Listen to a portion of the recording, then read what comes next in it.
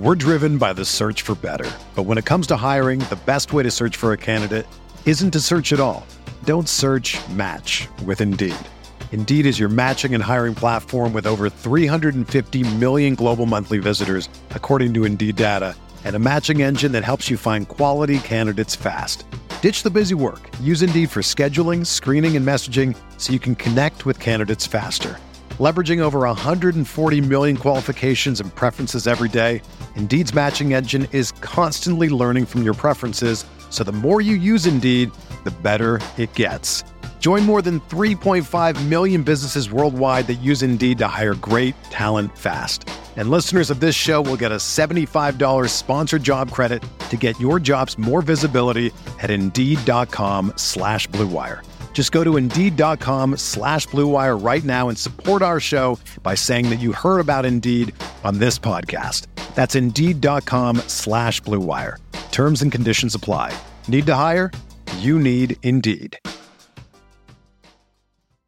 This podcast episode is brought to you by Coors Light. These days, everything is go, go, go.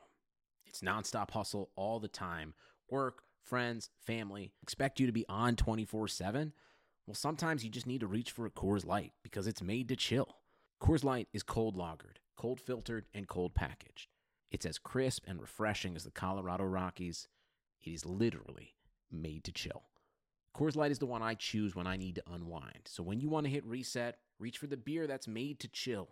Get Coors Light in the new look delivered straight to your door with Drizzly or Instacart. Celebrate responsibly.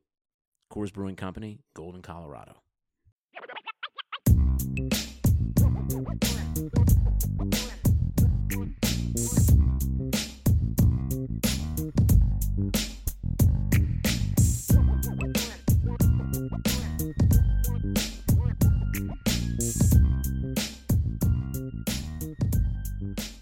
Notre Dame fans, welcome back to another edition of the Irish Breakdown Live Mailbag. My name is Brian Driscoll. I'm the publisher at irishbreakdown.com, and Vince D'Addario will be with us, but he will be with us a little later.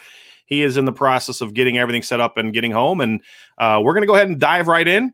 And there's already a lot of questions in the queue, and I expect a lot more. And I think some of our 10, 15-minute intros have caused these shows to go even longer, so we're going to just jump right into y'all's questions. So, appreciate y'all being with us today. Look forward to a lot of talk. We're going to be in Columbus this weekend, myself and Eric Rutter. There's an Under Armour camp with some big Notre Dame prospects in the 22 and 23 class, so we will be at that. We'll be enjoying that. Have plenty of analysis of that coming up here very soon. So let's go ahead and dive right into some questions.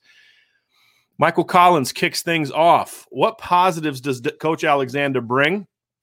I read about perceived negatives, not a grinder in recruiting, player development. I believe he came with Chip Long, so why does BK keep him on the staff?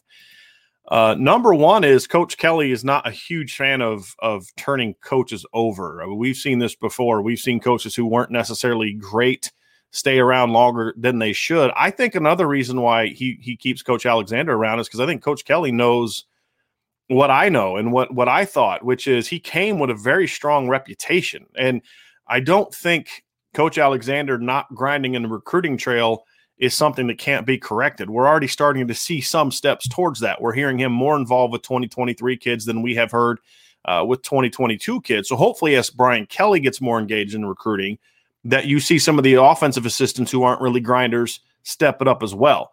And I think that's kind of where we're at with that question. In regards to the other part about the development, I think he's a good receivers coach. I think his strategy has been flawed, and I think this is a more of a team problem, which is the way that Brian Kelly's program is run is that when the season starts, if you're on the scout team, you don't meet with the first team offense anymore. You're not part of the game plan meetings. This may not be true at every position, but it's definitely true on offense and most positions. This is something I've been told year after year from several different sources. So, last year, if Jordan Johnson's working on the scout team, all he gets is from Del Alexander is just the individual period. He's not getting any teamwork, any 7-on-7 work.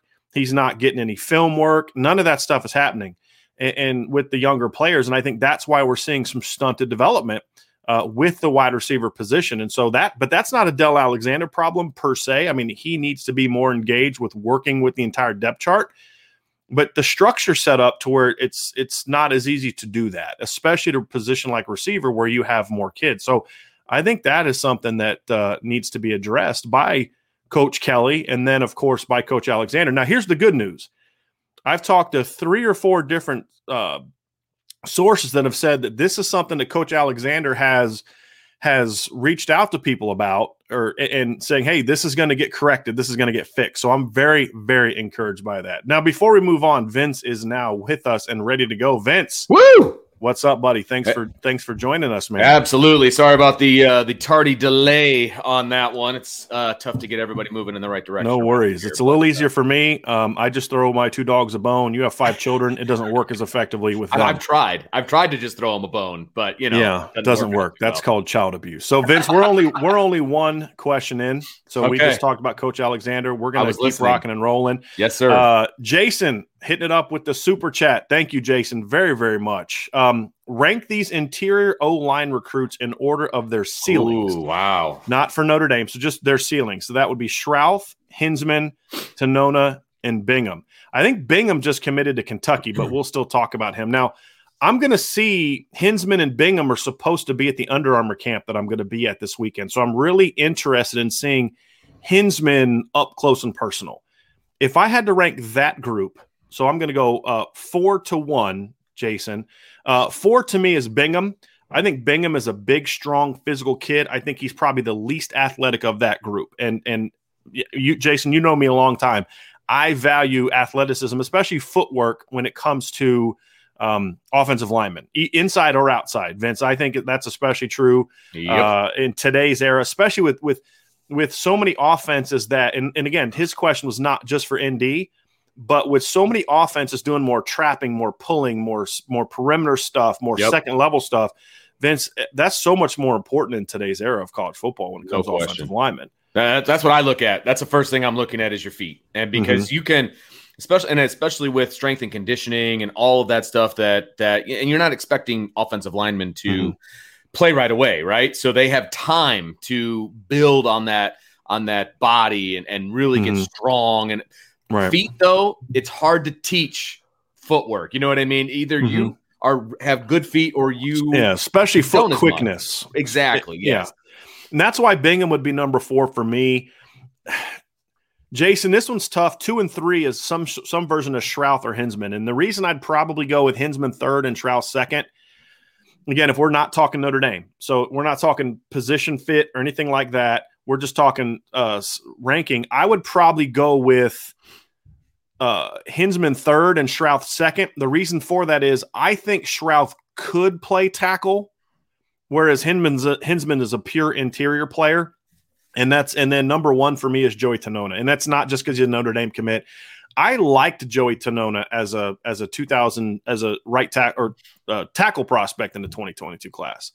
Once he then played center this past year, Vince, he skyrocketed because I thought he was a good right tackle, like a top 250 player at right tackle.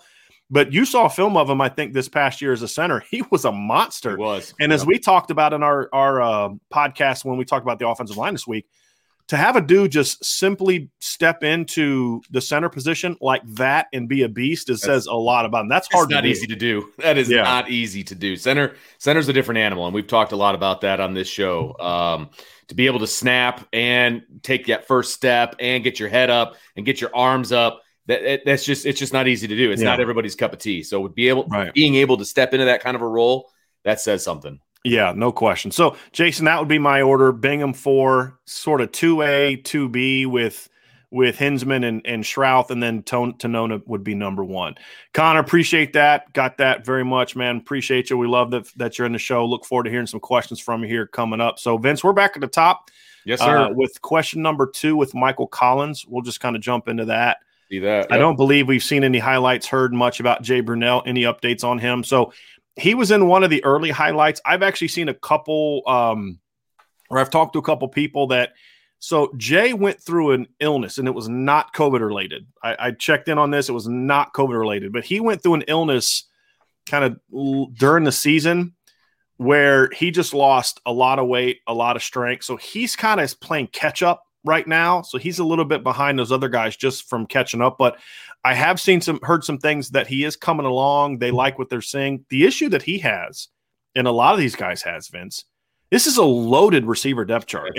For all the talk about, they don't have playmakers, bull. Yes, they do. Yes, they do. This is a loaded receiving core, and it's going to be harder. I mean, Kendall Abdur-Rahman 5 years ago is playing as a sophomore, flat out playing as a sophomore, even with him not knowing how to play receiver. And now he's transferring because he didn't have a lot of hope of moving up the depth chart. And I think that just speaks volumes about how deep this group is. Yeah, I'm excited about this wide receiver group. And it always makes me chuckle when I see people out on the street and talk to people, and they're like, man, we need more playmakers. I'm like, you just need more playmakers on the field. Like that's the biggest issue. There's playmakers all up and down the roster, especially at the wide receiver position.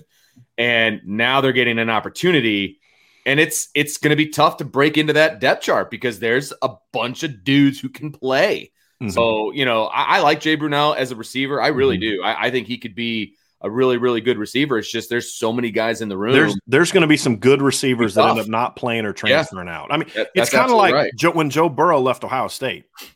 How did they miss on Joe Burrow? Well, because Dwayne Haskins was there, and he was pretty freaking good too. Yeah, Dwayne Haskins' talent. The reason Dwayne Haskins isn't successful in the NFL isn't a lack of talent. It's all up here. Sure, but that's what happens when you recruit really well. And for a couple years prior to this, they had recruited very well, so it's going to be difficult.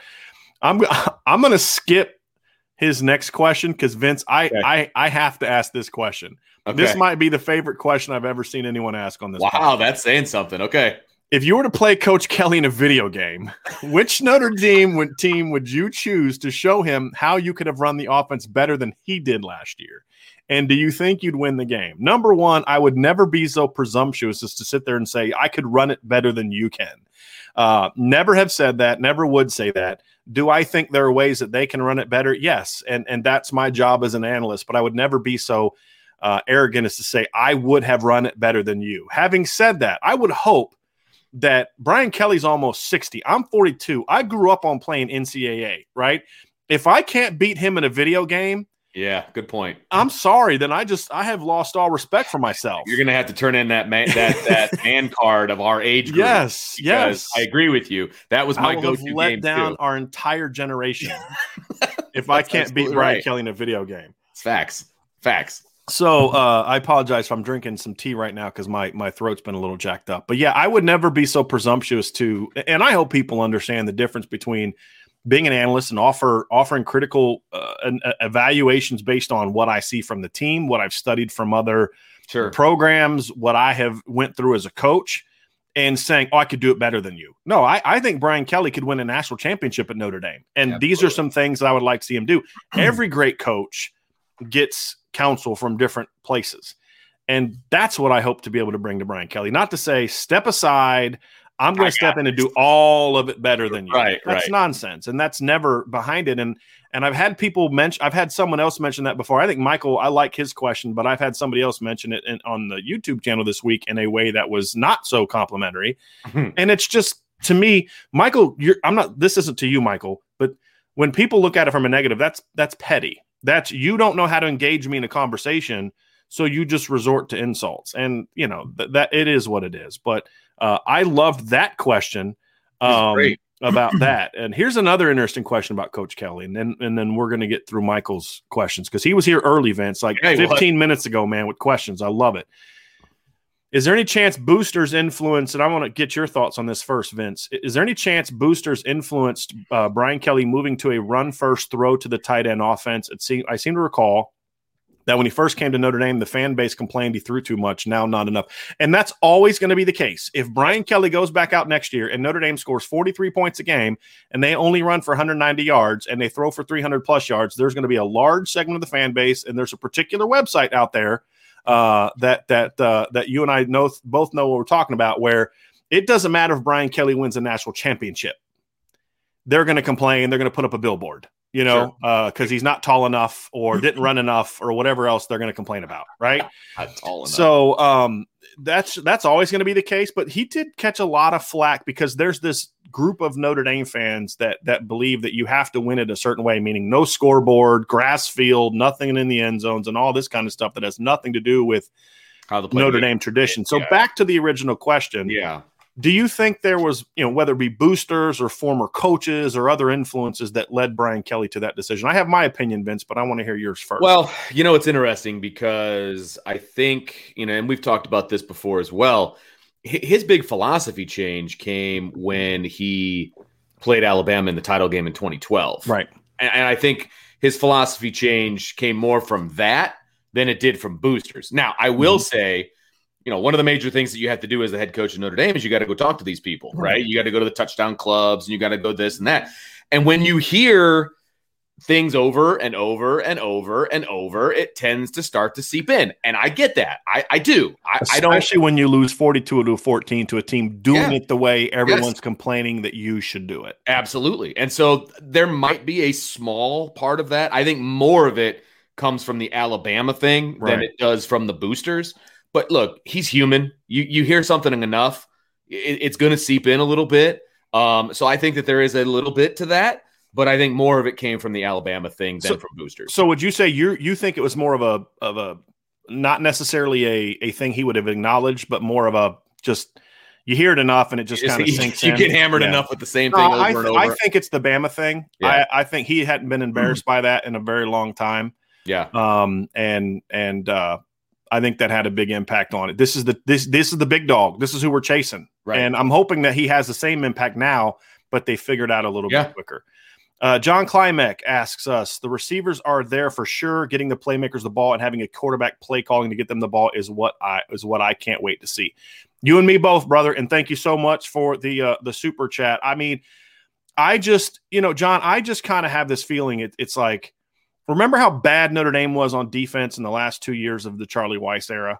And everybody talked about how, Notre Dame doesn't have good players and all this other kind of stuff. They can't get a good defense. They can't get a good defensive line, blah, blah, blah, blah, blah. And then Bob Diaco shows up and they have a top 25 scoring defense his first 2 years after having an abysmal scoring defense the year before. And then in 2012, they have an elite defense with basically a lot of the same players that Charlie Weis had recruited. Yep. We saw it again in the Brian Van Gorder era.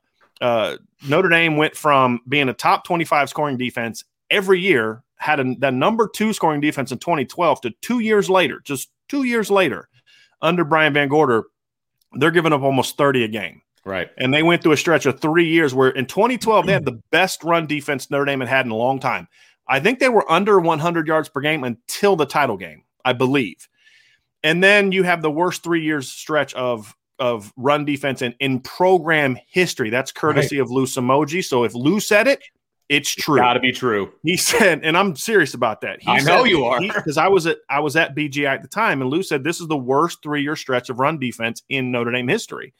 And then he leaves, and you bring in a brand new staff, a couple brand new coaches with the same players, and all of a sudden you're pretty darn good on defense again. Right. So I believe that this notion of the Jimmies and Joes are all that matter is true to an extent, right? But it gets overhyped. People have taken a hyperbolic comment and turned it into a complete reality. Sure. And that's why coaches who take over bad programs win, or vice versa, because yes, it's the players. You have to have the players, but you have to be able to coach those players up. Exactly. And that's why we saw changes when Elko and Lee came, even though it was the same players. Right. And that's what I'm excited back to John's question is that's what I'm excited about this offense, because I do believe the talent is there. And I may be wrong, and we may find out this year that I'm wrong, Vince.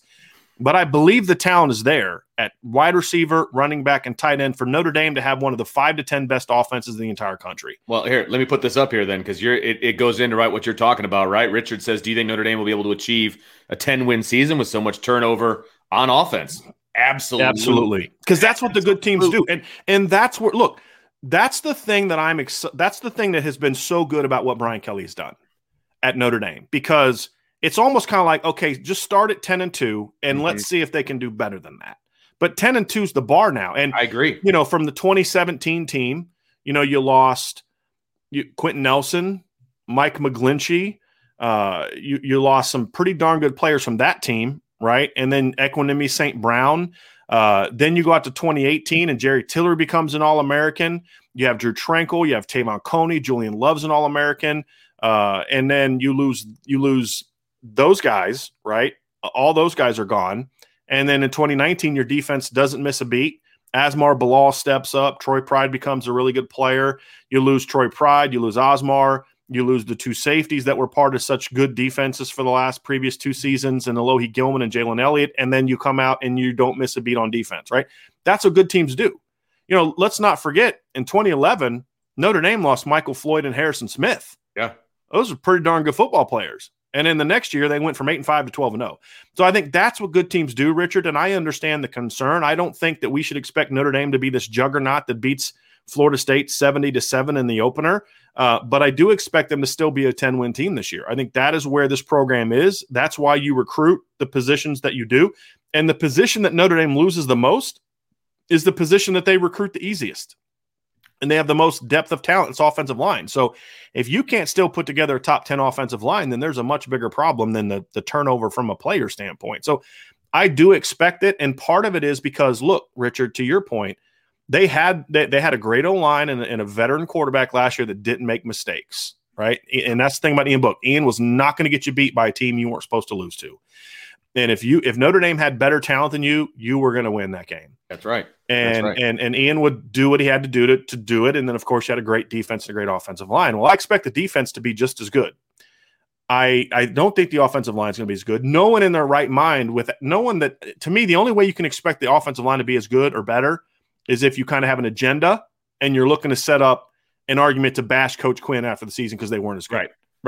Right. And I can see that. I could totally see that from some people. Right. No question. But there's talent there. There's talent. You should still be at least a top 10 offensive line. Absolutely. And then improving next year because you're going to have most of those guys back. Right. But now the skill should be better. Kyron's going into his second year as the starter. Chris Tyree's now a sophomore. Michael Mayer's now a sophomore.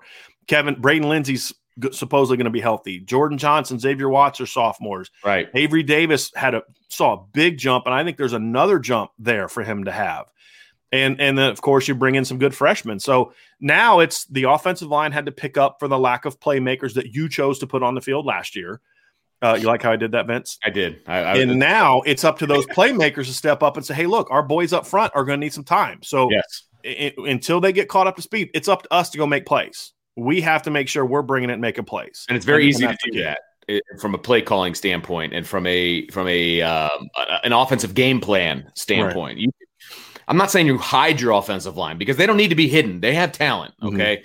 But you can help them, right? I mean, you don't have to run straight at teams the entire game. I mean, there's ways to help out your offensive line, and RPO system is one major way to do that. Right. We've talked about that. And I got a couple other things I'm working on now, Vince, about play action passes and perimeter, short game, perimeter screen game, where I'm drawing some data to show that there's some areas where Notre Dame can continue to take advantage. Sure. Justin Herwick says, any rumblings about Hunter Spears, talented 4-star that moved from D to O-line in the past? It was said that he was big, strong, and pushing the players ahead of him. Is he headed for the portal? So if you watch closely at yesterday's practice video, and bless you, Vince, and bless you again. You only get 2, okay? Third one's on you. Did you hear that? I was trying to mute myself. Yeah, no, you muted yourself. I just saw you. Either that or you were Tebowing. I wasn't sure which one it was. Very good. But he was actually in basically workout clothes. So he's not practicing right now. That's why we're not hearing about him. I'm assuming there's some sort of injury that he's working through. So that's why we're not hearing about him. I don't know if I'm not going to say he's headed for the portal because I don't know the circumstances of his situation. Perhaps it's a deal where he's got some medical issues that are going to end up causing him to lose his career. He could go to the portal. I mean, there's a lot of things I could assume, but the answer is I don't know the answers. So I'm not going to assume, but he has not been practicing. That's why we haven't heard anything about him. And same thing for Ryan Barnes, the freshman corner. I think he's just now kind of getting back the last couple practices. He missed the first couple practices as well, and that's why we haven't heard a lot about him. Super Irish fan 1. I believe defense will live up their end. Do you think the offense can do enough to have a great season by scoring 35+ points? Vince, I want you to address this 2 ways, Vince. Number 1, what is the number that you have set for the standard that you think they need to get to? And then answer Super Irish fans' question if you could. Well, it's funny because I think that number needs to be 35+. I think 35 is the basement of where this team needs to be. And, where were they at last year, Brian? 33. 33. Mm-hmm.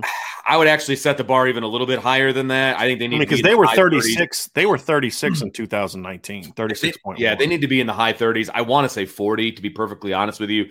If that number has a 4 in front of it, I feel very good about what Notre Dame is doing offensively. If they want to compete with the big boys, they've got to be in the 40s. Mm-hmm. And so I realize I just talked myself above where I started in the same sentence. But they need to be in the 40s. Even if it's the low 40s, I'm okay with that. But they need to score about a touchdown more than they have been on average. Right? And they have the schedule this year to do that. In my opinion, as well. So if they're in the 40s, I like where they're at. Can they get there? Absolutely, they have the talent to get there. I think if Jack Cohn ends up being the starter, I think he's going to push the ball down the field. Mm-hmm. I do believe that. I think we've seen RPOs in our little 3-minute clips. I know. It gets me so excited. We've seen it. We've heard Coach Kelly talking about how they need to focus on scoring more. So everything we're hearing is an answer to me, Vince, which is like, I didn't even ask him that question. Right. And he just started talking about it. So that made me, it's like, so clearly it's on his mind that, so I was happy. Absolutely. The only time he's ever not answered, and he kind of does that a decent amount with me, which I understand because sometimes I ask questions that, maybe as a head coach, I wouldn't want to answer the way that I'm asking it. Sure. But that was the one time I'm like, I'm really glad he didn't answer my question the way that I wanted him to answer my question because his answer was so much better. Right. It was so much better. Yeah, absolutely. And so it's clearly on his mind. Mm-hmm. They have the talent to do it. And if Drew Pine's the quarterback, I think he can do it too. I don't. Yeah. The quarterback isn't the issue. I really don't think. It's the philosophy. And it sounds like, and it appears from the limited scope that we see, that it is something that they're talking about. It's something that they're thinking about. So I feel very good about it as I sit here on April 9th. I feel good about the direction of the offense, and I think they can get in the 40s. I really do. I think the reason 40 is the number for me, number one, not just looking at the other teams around the country, and that's just where they are. The teams that are competing for titles are scoring in the 40s. The only exceptions being a couple of the Alabama teams have been in the 38 plus. Clemson, I think, was like 38, 39 in 2016. Their 2018 team was like 44. Those Alabama teams were playing elite defense, but even Nick Saban knew that wasn't sustainable, which is why he's changed. I mean, Alabama's worst year since their first title in 2009, their worst scoring year was this past year. They have over 19 points a game. For Nick Saban, that's got to be like borderline, like I just don't want to do this anymore, like hyperbolically, because that's what he's always done. I mean, they're used to holding teams like one year they won a title, they held teams to under 10 points a game. And this was their most dominant team. This was the most the biggest average margin of victory that they had was this year, despite having their worst scoring defense, because that's just the nature of the game. The reason I say 40 is that number for me. If they're above 38, I'm feeling good about it. Right. If they get to 40, the reason I say 40, because that number is trying to slant. You can score like, okay, for example, they scored 36 in 2019. That was an inflated number to me. Right. Because they scored 66 against New Mexico and 59 against Bowling Green. You take those two games out and it's a different animal. No question. And whereas if you take those kind of games away from Clemson and Alabama, they're still scoring around 40 plus, they're still scoring 40 plus points a game. And so to me, that's why if you're at 40, you take those two games out, you're still where I want you to be. Sure, absolutely. Around 38 plus. But the other part of it too is those other teams get to those points by beating up on bad teams too. Correct. I mean, that's all part of the average. But my thing is, if you take those out, those teams are still scoring 40 plus points a game, whereas Notre Dame's not even sniffing it. I think the other part of this too, Vince, for me is it's also about what are you doing against the better teams. Exactly. Because if you look at Notre Dame, they haven't really scored a lot against the better teams. 2017, they scored 19 against Georgia. They scored 8 against Miami. Even in the win over LSU, who had a great defense, they scored 21 and needed to kind of come back and do that. 2019, that was 2017. And then 2018, they scored 24 against Michigan, which is a decent number, but Ohio State scored over 60 on Michigan, that same Michigan team. Right. And then 2019, they scored 14 against Michigan. They scored 17 against Georgia. Then you get to 2020, and when they play a healthy Clemson team, they get to 10. 7 of those came in the last end of the game, and then against Alabama, they scored 14. So it's even more than just the points per game. It's also don't score 45 against everybody else and then go for 14 against Clemson. You got to at least get into the 20s to give your defense a chance. Exactly. To make that stop. Like if you look at the 2018 and the game where they lost in the Cotton Bowl, if it's 30-24, defense just needs to make one fourth quarter stop to give your offense a chance to win it. Right. And the defense has done that several times. They did it against Georgia both times, where they gave the offense multiple opportunities late in the game to go win it, and they couldn't get it done. Super Irish fan also said, and thank you for what you do. Hey, look, thank you guys for being a part of it, because otherwise it's just me and Vince talking to ourselves, and we'd still probably do that, but it wouldn't be nearly as much fun. We wouldn't be able to pay the mortgage with it, and our wives wouldn't allow us to do it for very much longer. Here's another one from Super Irish Fan 1. Who do you think the breakout star, Vince, is going to be on offense and defense based on what you know of right now? This is an interesting one, and I'm sure everybody's looking for guys that are going to catch the ball and do things with the ball. So if that was the case, I'm going with Xavier Watts. I think he's going to be special this year. He's going to be a star. Okay, that's interesting. Okay, I like it. I think he could be a breakout star because I think that teams are going to focus on Austin when he's in.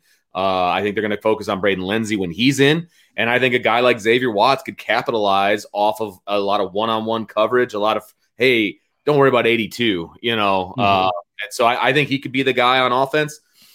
Defensively, that's really interesting. I want to go Cam Hart because I love me some Cam Hart. We've talked about him a bunch at corner. I think he could be really, really good just with his length and his athleticism, depending on where he ends up, whether he's a starter or whether he's a rotational guy. Still, we don't know.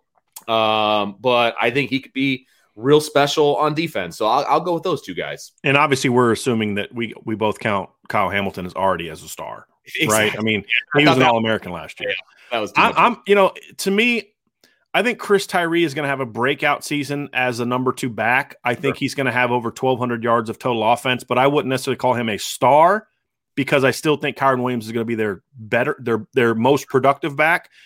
So I'm going to go with breakout star. You may disagree with me on this, Vince. I'm going Avery Davis.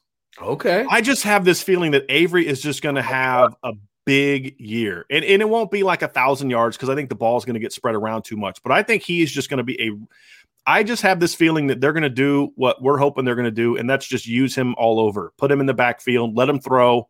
Because, he starts doing some fun things like that, and all of a sudden he starts getting on SportsCenter. All of a sudden they start talking about it on College Game Day, and all of a sudden he becomes a name. Yeah, you're right. That, to me, is part of being a star. Part of being a star is not just are you a good player, but are people talking about you?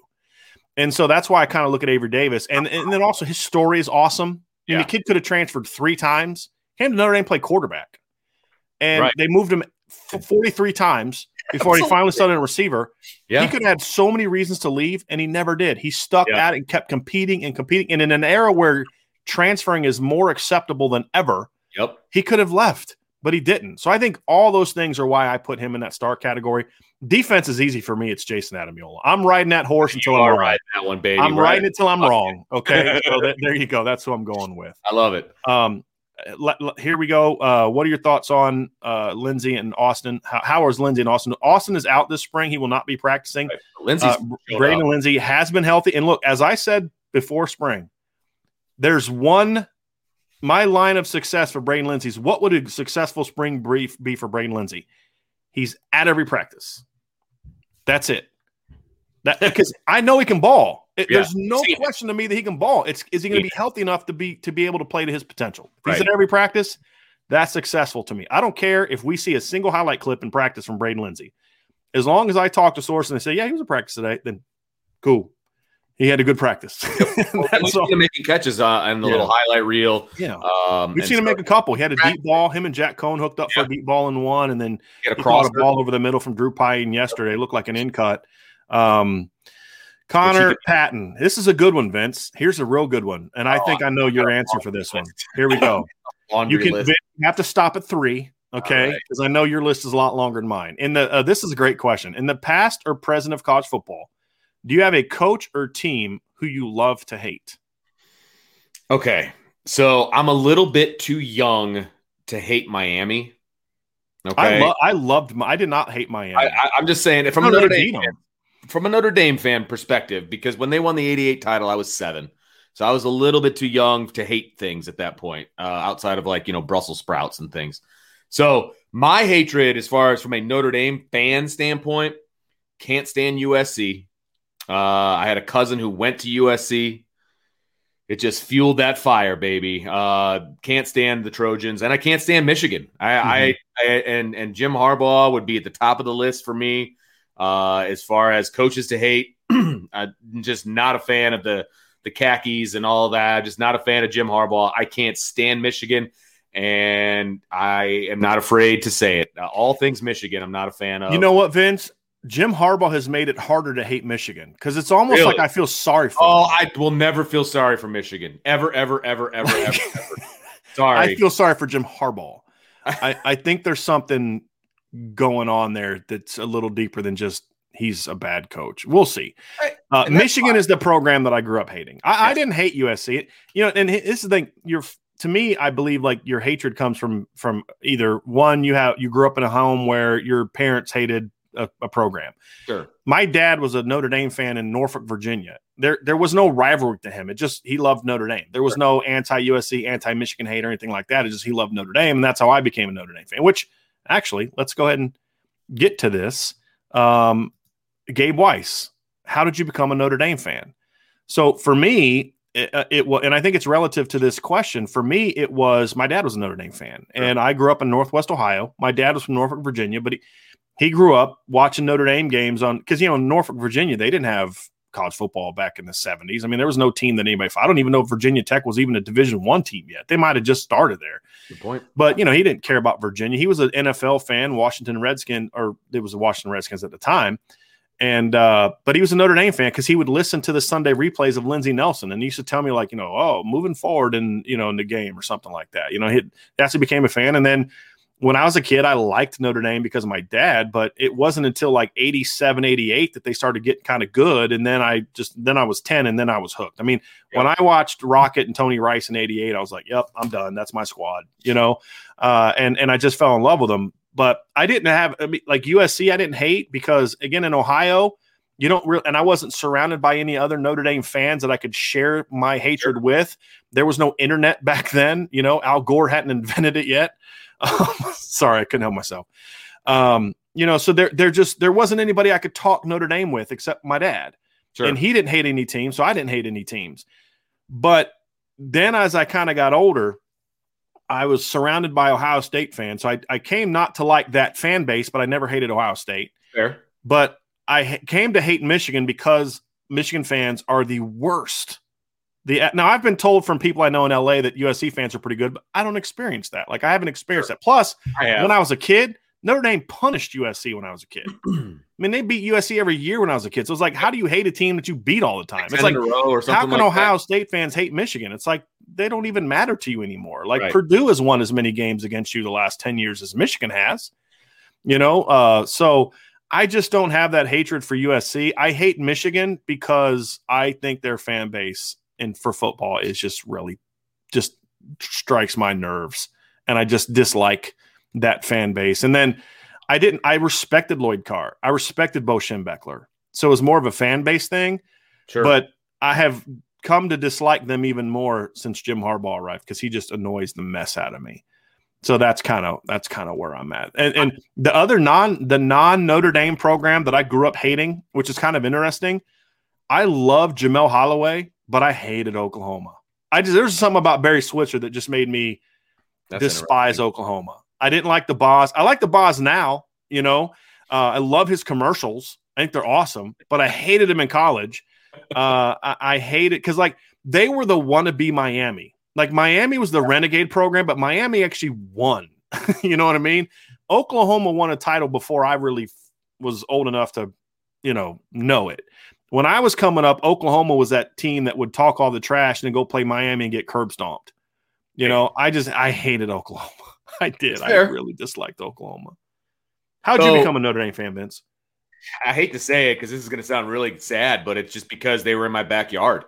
I grew up in the area, and it was Notre Dame everything. And my parents were not sports fans in any way, and so I kind of had to search out my own sports loves and things of that nature. And Notre Dame was literally in my backyard, and I went to a Catholic high school, a Catholic grade school, and so it felt right. And then when I got a little bit older, middle school, high school, then my friends had extra tickets, and so I would go to games and things like that. And so I just became a fan, and it was literally because they were close to me, but then I became immersed in it. And I probably started following the team in the early 90s, that 92, 93, that whole era is what sucked me in. That's when I really started to follow the team. Like I said, I would go to games when I was in high school and things of that nature, and follow them when I went off to college and things and I went to Holy Cross for my first 2 years back when it was a 2-year school. So I was in the student section and doing all the fun stuff that Notre Dame and St. Mary's and Holy Cross students get to do. So that's when it really became like, when I pretended like I was a student, going to Holy Cross. You were Rudy. Yeah, there was. And so that's how I became a fan. And then, kind of backed my way into doing media stuff. So that's when I really started following the team as well. So, what I'd love to see, Vince? I'd love to see people in the comments, and we'll put these up as we go through the show. You tell us why you became a Notre Dame fan. Absolutely. Leave it in the comments and we'll show. Because every story seems to be different, and that's what I love. And that's what I think makes Notre Dame unique. Most Ohio State fans, well, why'd you grow up Ohio State fan? Well, it's what you do, and you live in Ohio. I mean, I grew up in Ohio. It's just, why are you Ohio State fan? Oh, my dad was. Well, why was he? Right. His dad was. Well, why was he? Well, his dad was. And Woody and all this 3 yards in a cloud of dust, which is the dumbest football expression ever because it gets you to 4th and 1. So, true, but then you go for it and you get it by 2 yards. I guess. Okay. But at least he could win titles. Michigan couldn't. At least they got a half of one in my lifetime. A half of one.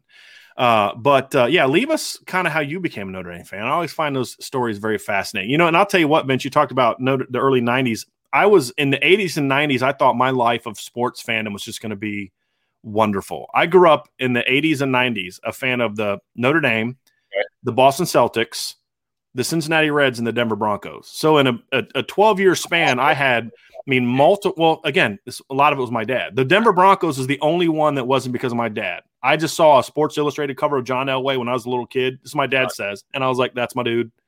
I don't know what it was, but I couldn't tell you. Fair. But so you had all those you had all the 3 NBA titles that I remember. Well, 2. I remember 2 of the titles for the Celtics in the 80s. I was too young for the first one.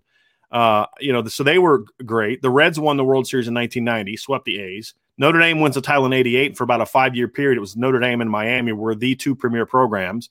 The Broncos were going to a lot of Super Bowls, losing, but then by the late 90s, they won the 2 Super Bowls. And then ever since then, it's like I got like 1 NBA championship and 1 Super Bowl and a whole bunch of nothing. So I was teased as a child. It was definitely not nearly as much fun now as it was then. You were. I'm getting a couple of these questions. Mason asked this, and I've seen a couple other people. Yes, I do expect Notre Dame to get a commitment today. Not going to dive into who, because y'all know how I am. I'm not giving that away, but it's someone that I'm excited about, and I'm curious to see how the fan base is going to react. But yes, I do expect the commitment. I don't expect it to happen during our show, but I do expect them to get a commitment. Dylan Hoffman also asked of it. So here's the thing. So Notre Dame has this new thing where it's kind of like their Notre Dame bat signal. And that's their kind of their new thing of if they think some good news is coming, you see that bat signal that the Notre Dame coaches put out. I think it's kind of cool. You see them put that out. That's usually a sign that some good news is coming, or they just got some good news and we're going to find out about it soon. Right. Dylan Hoffman asks, 96.1, that's the WSBT Sports Beat. I'm on there every Tuesday and Thursday at 5:25. Check it out. You can actually download the app, which is pretty cool. You spoke about Tyson Ford possibly moving to a 3 technique. Could you see Notre Dame taking Tyson Ford, Aiden Guevara, Darren Agu, and Ernest R.J. Cooper? Can you explain which would be Viper versus SDE? That's the big end position. Right. I could see that. I hope that's not who they take. I personally would not want to see Notre Dame take R.J. Cooper. He's just, for me, he's just not a guy that I view as the same caliber as some of those other players. He is, to me, not a guy that I view as, I know he's ranked really high by one of the services, but for me, I just don't see that. I do think he's a guy that could grow into a 3 technique. I would rather them not take 2 DNs that could potentially grow into 3 techniques. So I'd rather them focus on either landing number 1, Anthony Lucas, and if you can't get him, then getting, I'm drawing a blank here, but Caleb Artis. There you go. So I'd rather them do that. And to me, in that group, I see Ford as a power end. We're driven by the search for better. But when it comes to hiring, the best way to search for a candidate isn't to search at all. Don't search, match with Indeed. Indeed is your matching and hiring platform with over 350 million global monthly visitors, according to Indeed data, and a matching engine that helps you find quality candidates fast. Ditch the busy work. Use Indeed for scheduling, screening, and messaging so you can connect with candidates faster.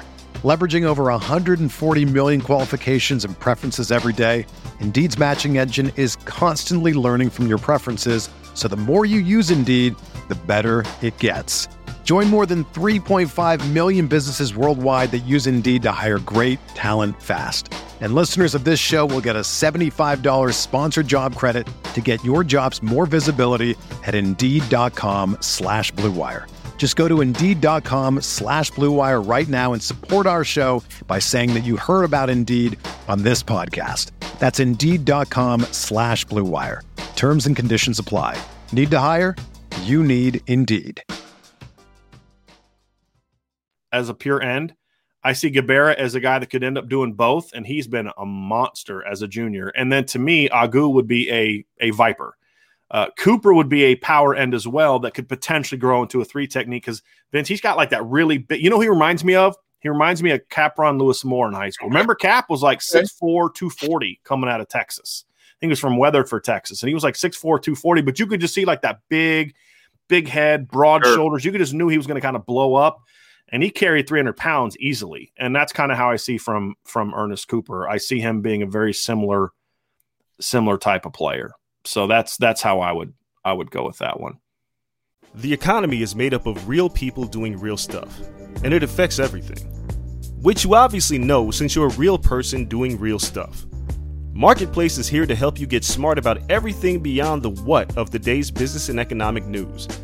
We dig into the how and the why with the real people driving our economy. From big tech and interest rates to small businesses and what's happening at the Fed. Marketplace breaks it all down so you don't have to. Listen to Marketplace wherever you get your podcasts. All right. You got this one, Vince? Yep. I think you're going to go with that one. Yep. How do these are cornerback from Arizona, Benjamin Morrison, and Jaden Bellamy compare to the higher ranked DBs we hear more about? Jaden Bellamy is from Bergen Catholic in New Jersey. I actually like Benjamin Morrison more than I do Jaden Bellamy. I think Benjamin Morrison is a step below, guys like Kamari Rogers. But I actually like if Notre Dame ended up with a corner class of Benjamin Morrison and Jaden Mickey, I'd say that's a good corner class. Not elite, not great. That's a good corner class. And then you combine it with last year's corner class. I like it even more because it's very complimentary. Because when I look at Benjamin Morrison, I see he's a cover player. Sure. Like he's not that big, long guy. He's a cover player. Jaden Bellamy, to me, I don't view as a guy that Notre Dame should take right now. He's kind of he's kind of got a corner's body, but a safety game. Okay. And I just don't feel like he's necessarily that needle mover unless they kind of view him as maybe that nickel guy. I think that's where you could maybe see him be effective. But to me, you take at the end if you've got a spot available kind of thing, or yeah, you just wait. If you miss on some other guys, then you maybe get him then. And if you don't get him and you miss on him, there's other guys like him out there. Gotcha. That's kind of where I see it from now. So to me, Benjamin Morrison, I view as a guy that you take. I don't view that the same way as Bellamy. I think you and I, we got another one here from Dylan. I think you and I have a similar opinion on this. And so I'll go ahead and jump in. The strongest position group of the defense, it's got to be the defensive line. I just think that they're the deepest. They have the most talent from top to bottom. And of course, the best player on the defense is Kyle Hamilton, the safety position. The problem is it's the depth. And I like the cornerback position. It's just I need to see it. I need to see I need to see them in game action. There's just a lot of question marks there.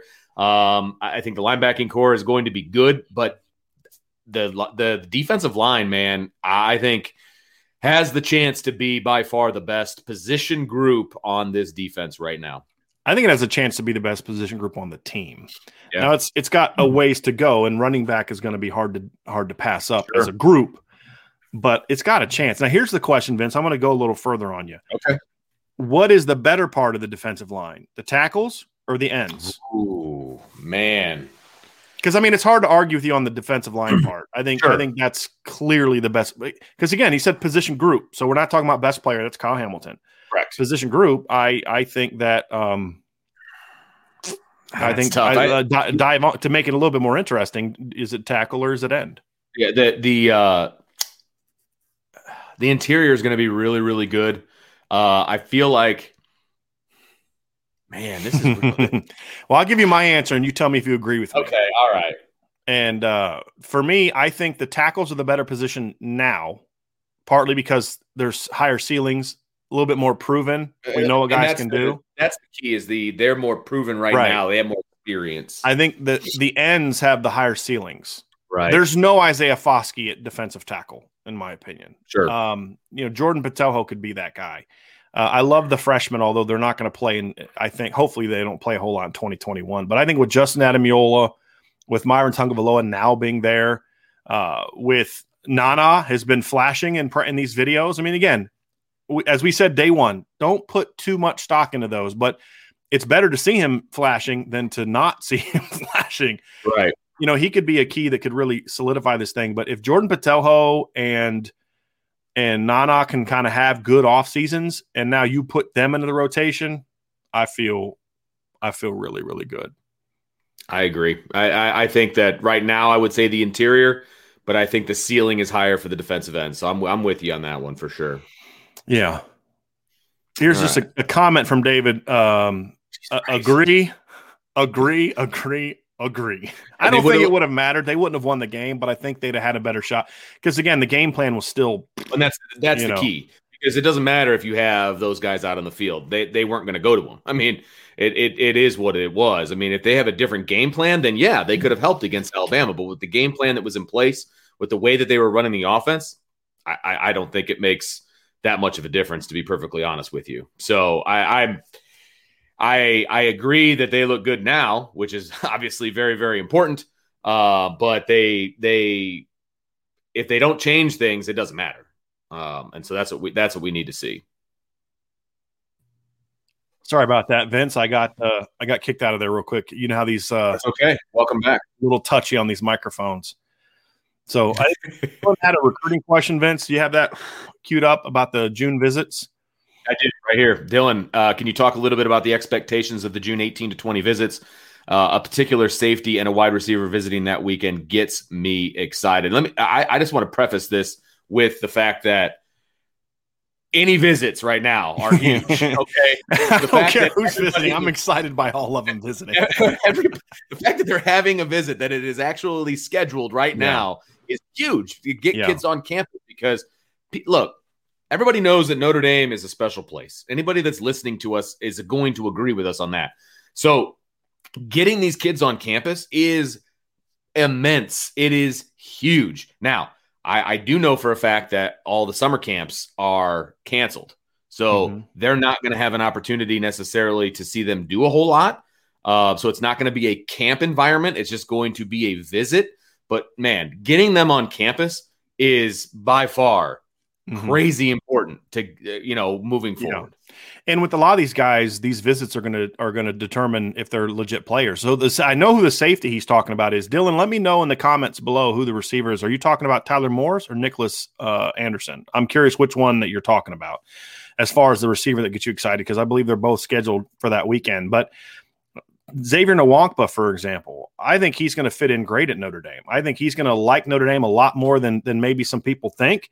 And I'm excited to see how he reacts to that. I think that, he's a guy that you get him on campus and all of a sudden you can close the gap on Ohio State. So that's why these visits are so important.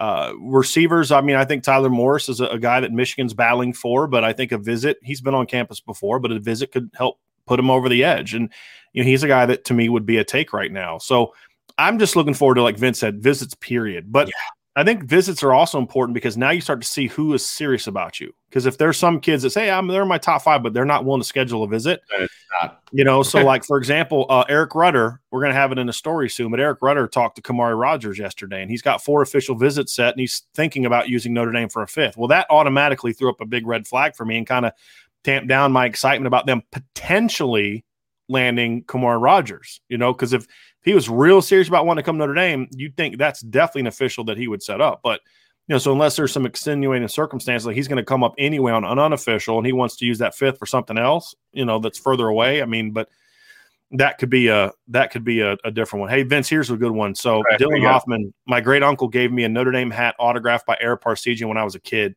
Had no idea who he was, but as I got older, I began to educate myself. So, talk about that Notre Dame, how I became a Notre Dame fan. Thomas Walsh, I appreciate you, Thomas. We know you're in all these and really appreciate you being a part of it. And then here's his thing. Me and Thomas have something in common. Michigan has the worst fans ever. Do. I hate Michigan, lived in SoCal and many SC friends. Good rivalry and friendly ribbing, Michigan, total hatred. I'll tell you what, 100% with you. I went to a USC pep rally in Chicago when they were coming to Notre Dame, in October. And I went with my cousin, wore all my Notre Dame stuff, of course. And I was surrounded by USC people, and they were really nice. I mean, they were really good people. And so I can't, they had a Notre Dame guy crashing their pep rally. Okay. And they were really cool about it. So I have no ill will towards USC people. I want to beat them every time. That's really all there is to it. That's why it's a respect.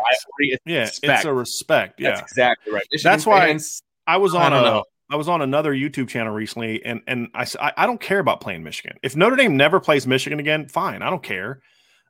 You want to play USC and you want to beat them, but you don't ever want to stop playing USC. Absolutely. I never want to, because that's a legitimate rivalry where there's you want to beat them more than anybody, but there's a respect there. Absolutely correct. I can't stand Michigan, and I could care less if Notre Dame ever. I could not care less if Notre Dame ever plays them. And so here we go. Chief Brody, Vince must be from Michigan. Growing up around nauseating Michigan and Michigan State fans is the worst. Not from Michigan, but our neighborhood right now is like 5 minutes from the Michigan border. My wife's entire family is from Michigan, so I have a brother-in-law that went to Michigan. My father-in-law went to Michigan State. I didn't really think that one through, did you? Love them all dearly, but okay. All right, let's get back to some questions. We got some questions coming in here. So, where did we leave off, Vince? Okay, so right about here's one. John Glenn alumni. What's up, man? Hopefully that John Glenn game is for the Southern Division. That's what I'm hoping. So we'll see. Had to put that out there. Let's see. Okay, Joel, what are you more excited to see this year? Offense or defense, Brian? I don't know if I could even use the word excited. It's more anxious. Yeah. I'm more anxious to see the offense. I feel like the defense, we know what they are. They're going to be really good. I'm anxious to see what the offense is. And if you told me, Joel, if you told me that Notre Dame was going to open it up, push the tempo a little bit more, be more balanced, tack down the field, have a legitimate RPO incorporation into the offense, and that they were going to use the kind of the skill rotation that I'm hearing they're going to use. If you tell me all those things are true, it's offense by 100 miles. Yeah. Because that is the final thing holding Notre Dame back. And that's the thing that if Coach Kelly makes those changes, and we have a question about that kind of fits into this that I want to get to, because it's a legitimate thing here. So let me find this question that kind of fits in with that. Donald Tainer. So Donald says, Brian, I feel like you've been justifiably critical of BK and the program's shortcomings. Can he win a playoff game at Notre Dame?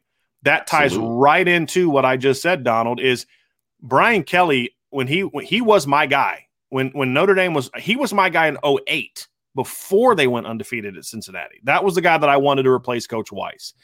And I felt that Jack Swarbrick rightly giving Coach Weiss that final year to, number one, just give him one more shot, because they had the 2 good years and 2 down years, but also let the coaching situation, get to Notre Dame, figure out what the program's needs are and all that kind of stuff. I don't like ADs coming in and immediately making changes because you don't really know what your program's needs are necessarily. But Brian Kelly's my guy, and it's because he was he was going to bring Notre Dame into the modern era, but he was a football coach, like college football coach. Charlie Weiss's problem to me was he's too much of an NFL guy. He didn't teach fundamentals, toughness, defense. It was all about scheme. Where Coach Kelly had a good scheme, but he was a college coach. He understood you got to teach these kids how to play the game. Right. And that's why he was my guy. And he went away from being that guy, not the teaching part, but the explosive, innovative offensive mind that he was that got him here is gone. So my point being is if Brian Kelly, everybody's like, he's too stubborn to change. He already changed. He went away from that guy. So it's not even about changing. It's about going back to your roots. I wrote an article about this. We've talked about this. Anytime. So if Coach Kelly's willing to make the changes, and there's two types of changes that need to be made. It's a philosophical change on offense, which incorporates all the things we've talked about, pushing the tempo. And again, not Oregon 2010, but just pushing the tempo a little bit more, being more balanced, being more explosive, being more efficient offensively, deeper rotations, using your playmakers, incorporating RPOs and different aspects of your offense that are behind into the modern era. And then secondly, being more involved in recruiting. He is doing that now, and it's paying off because he is impactful on a recruiting trail when he's engaged and involved. If those two things change, not only do I think Brian Kelly can win a playoff game, I think Brian Kelly can win a national championship at Notre Dame. I wholeheartedly believe that because here's the thing about the next 2-year schedule. If Brian Kelly does what he needs to do, and let's just say Notre Dame goes 12-0 in 2022, guess what? They knocked Ohio State and Clemson out of the playoff because they're both on Notre Dame's schedule. So at least one of them's getting knocked out, possibly two. And so even if they go 11-1 and beat one, lose to the other, you've knocked the other one most likely out. And so to me, I do believe Brian, and that's why I'm so critical of him. Honestly, to Donald's point, if I didn't think Brian Kelly was capable of winning a national championship, I wouldn't be as hard on him as I am. I wouldn't. I say, look, he's doing the best he can. It's this, it's admissions, it's this. I would say that. And I'd say, hey, look, he's gotten the program as far as he can get him. And it's time. And I would also say this, it's time for another coach. Mm-hmm. It's time that Brian Kelly's got him as far as he's capable of getting him, and it's time for another coach. The reason I don't advocate for that is, number one, my belief is I don't advocate. That's just not me, really. So I kind of contradicted myself, but I would say things that you would kind of know that I thought he'd reached the top, and I'd start talking a lot more about other coaches that I like. But I'm not saying that. Right. Because I do believe he's capable of it, Vince. And you may disagree with me on this, but I believe Brian Kelly has it in him to make the changes necessary because it's who he was. Sure. And that's why I'm not saying he's done all he can do. If he keeps doing it the way he's done it, he's reached his peak. Yeah. But right. I think there's another level for him to get to. I'm not sure if you want to jump way into this, but we can touch on it. Thomas has some interesting NCAA type questions, Brian, and I'm interested to hear what you have to say. So he says, what gives the NCAA its authority as a governing body? And then he follows it up with what could or would happen if Notre Dame or an SEC school or the conference as a whole told the NCAA to take a long walk off a short bridge in terms of, let's say, getting back down to 85 scholarships. Well, the schools give the NCAA that authority. That is correct. They absolutely, but they buy in literally and figuratively to what the NCAA is to have that governing body. Now, should Notre Dame because do you know who the decision makers are? So, when the NCAA handed down their bullcrap probation of Notre Dame from the 2012-2013 season, the governing body that made those is made up of people that work for the schools. Right, athletic directors. It's not this private entity that people. It's a National Collegiate Athletic Association. Right. They choose to be a part of the NCAA. They are a member. If they chose to leave it, then they would be the ones to choose to disband it. Correct. And now I don't know what contractual obligations there are that would allow. I don't know if they could just do it immediately. I'm sure those exist, and I think they wouldn't be able to do it by themselves. They would have to. There would have to be Notre Dame couldn't. The SEC groundswell, right? As a conference, agreed. If the SEC as a conference decided to leave the NCAA, if Notre the Dame dominoes would quickly fall. Correct, I agree with that. But Alabama couldn't leave, and choose to do their own thing. Matter of fact, the SEC, cool, leave, go do something else, and no one's going to play you, right? Right. But I think the NCAA is gonna be gone within the next decade because they've made so many stupid decisions that now they're forced to make bad decisions to placate people because of their previous bad decisions. So the transfer, the one-time transfer thing, stupid decision, but they're almost have no choice because they've been so stupid with transfers in the past and they've made so many bad rules in the past, and now they're forcing to do that. The name, image, likeness thing. If the NCAA wasn't so stupid in the past, and again, NCAAs are the schools, right? It's the schools, it's the presidents, it's the ADs, it's the decision makers there. If they weren't so stupid in the past with like not paying full cost of admissions and full cost of attendance is what it's called. If they weren't so stupid with those things in the past, if they weren't so dumb when they were making all that money off of the NCAA games, schools were making hundreds of thousands of dollars off of that. If they should have come at the time and say, you know what, this is a thing off of them, so we're going to take this and we're going to give it back to the players. Right. And we're going to give an even cut to every program. Those are things that, it's not them going out and getting it. It's you being smart enough to say, yes, they're amateurs, but we're also making millions and millions of dollars off of a game that's all about them. But instead, these schools that are now, we're all about name, image, and likeness. Well, where were you when you were making six figures off of the NCAA games? And not all teams were, but most teams were. They could have negotiated that we're going to split it evenly with all these teams. And then you get in or if they were smart enough to say, hey, look, we're going to take the money. This is one of the things I proposed. We're going to take, 50% of the money that we generate off of jersey sales. And we're going to put a trust in each kid's thing. And when you graduate from Notre Dame, you get this part of your trust, right? Because and so it can be used to pay your medical expenses for players that don't go to the NFL. Because look, you think these kids' injuries just heal magically when they're done playing college football? Right. No, they don't. You have to fight to get them to pay for things now when you're part of the team. A lot of these, it comes off your parents' insurance. And so those are things that the NCAA could have done for years. And if they would have done these things, then you could push back a lot on this paying players nonsense. Sure. But because they were so stupid for years, now you have to do these other stupid things to protect yourself because you did the previous stupid things, which is why I hate the NCAA. So there you go. Well, this goes right along with that because I know you've got an opinion on this from Gabe. Do you like the playoff format and do you want it expanded? No and no. And so I'm actually going to do a podcast on this, Vince. Okay. Soon, and you can join it with me. But I've written about this in the past. I know you have. And I wrote about it before we had the YouTube channel. So I think it'd be cool to put on the YouTube channel. I think a 14 playoff is perfect. I think the 14 playoff, the way that it's constructed now, is not perfect. I think an expanded postseason, the way that they're proposing it, only hurts the regular season.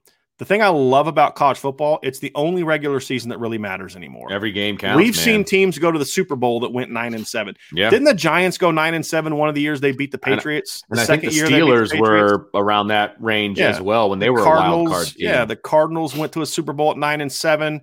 NBA, who cares about the NBA? People don't really care much about the college basketball regular season now because it's all about March Madness. Yeah. You do that to college football, and all of a sudden that October game in West Lafayette when Purdue beats Ohio State, which all but knocked Ohio State out of the playoff, doesn't matter anymore.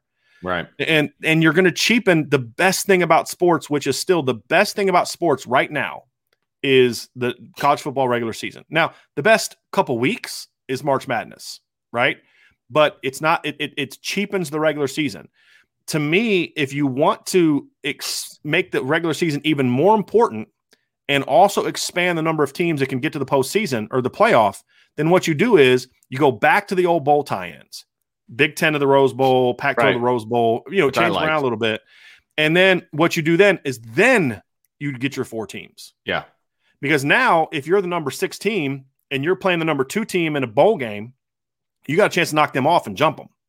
So now it's because I missed the days of watching Ohio State, Michigan when, the winner put a rose in his mouth and that's what you were playing for. Right. Now it's like, you don't even need to win your conference to get to the playoffs. Yeah. The bowl season is just, it's watered down now. Right. And so to me, I hate that. First of all, there's too many bowls. to be interested in. But I do like more bowls because it's good for the players. It gives them, Boise State gets their chance to go this or BC or whatever else. So, but now none of the bowls matter really anymore.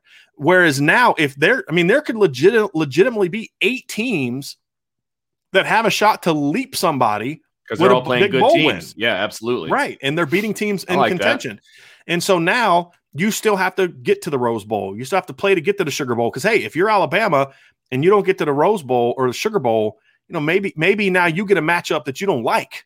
Now you're an at-large and you have to go play Oklahoma, or you have to go play Ohio State. And that's then getting you. And now I think it's one more game for somebody to possibly knock off an Alabama. Right. And so I think that to me would be the way to go, because you keep the regular season great. You make the bowl games matter. So the NCAA, this is what they care about, right? Now all of a sudden you've got more money that's going to go into these bowl games, because now all the major bowls, instead of just 2 a year, are important feeders to the playoff. And then you've got your 2 playoffs. Well, it's too many games. Well, it's no different than expanding to 8 teams. Right.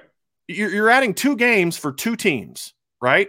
If you go to 8, it's the same concept as tying the bowl system into the playoff. So now the semifinals are just semifinal games, and then you have the championship.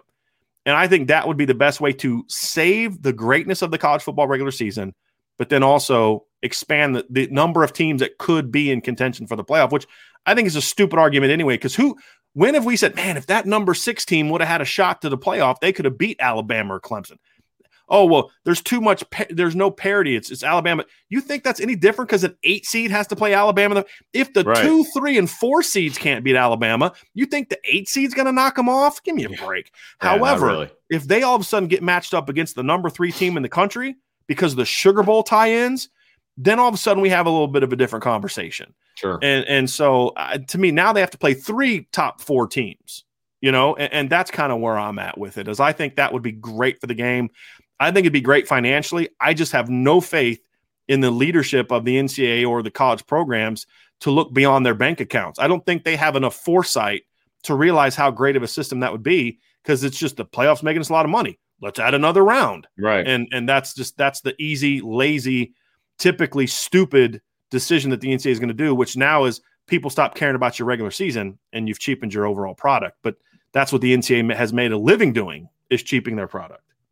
All right, Brian. So here's an interesting one, and I don't know that I could limit it to 5. But Dylan he says, if you had to choose 5 skill players on offense that you would prioritize getting the ball to, which 5 would you currently take on Notre Dame's roster?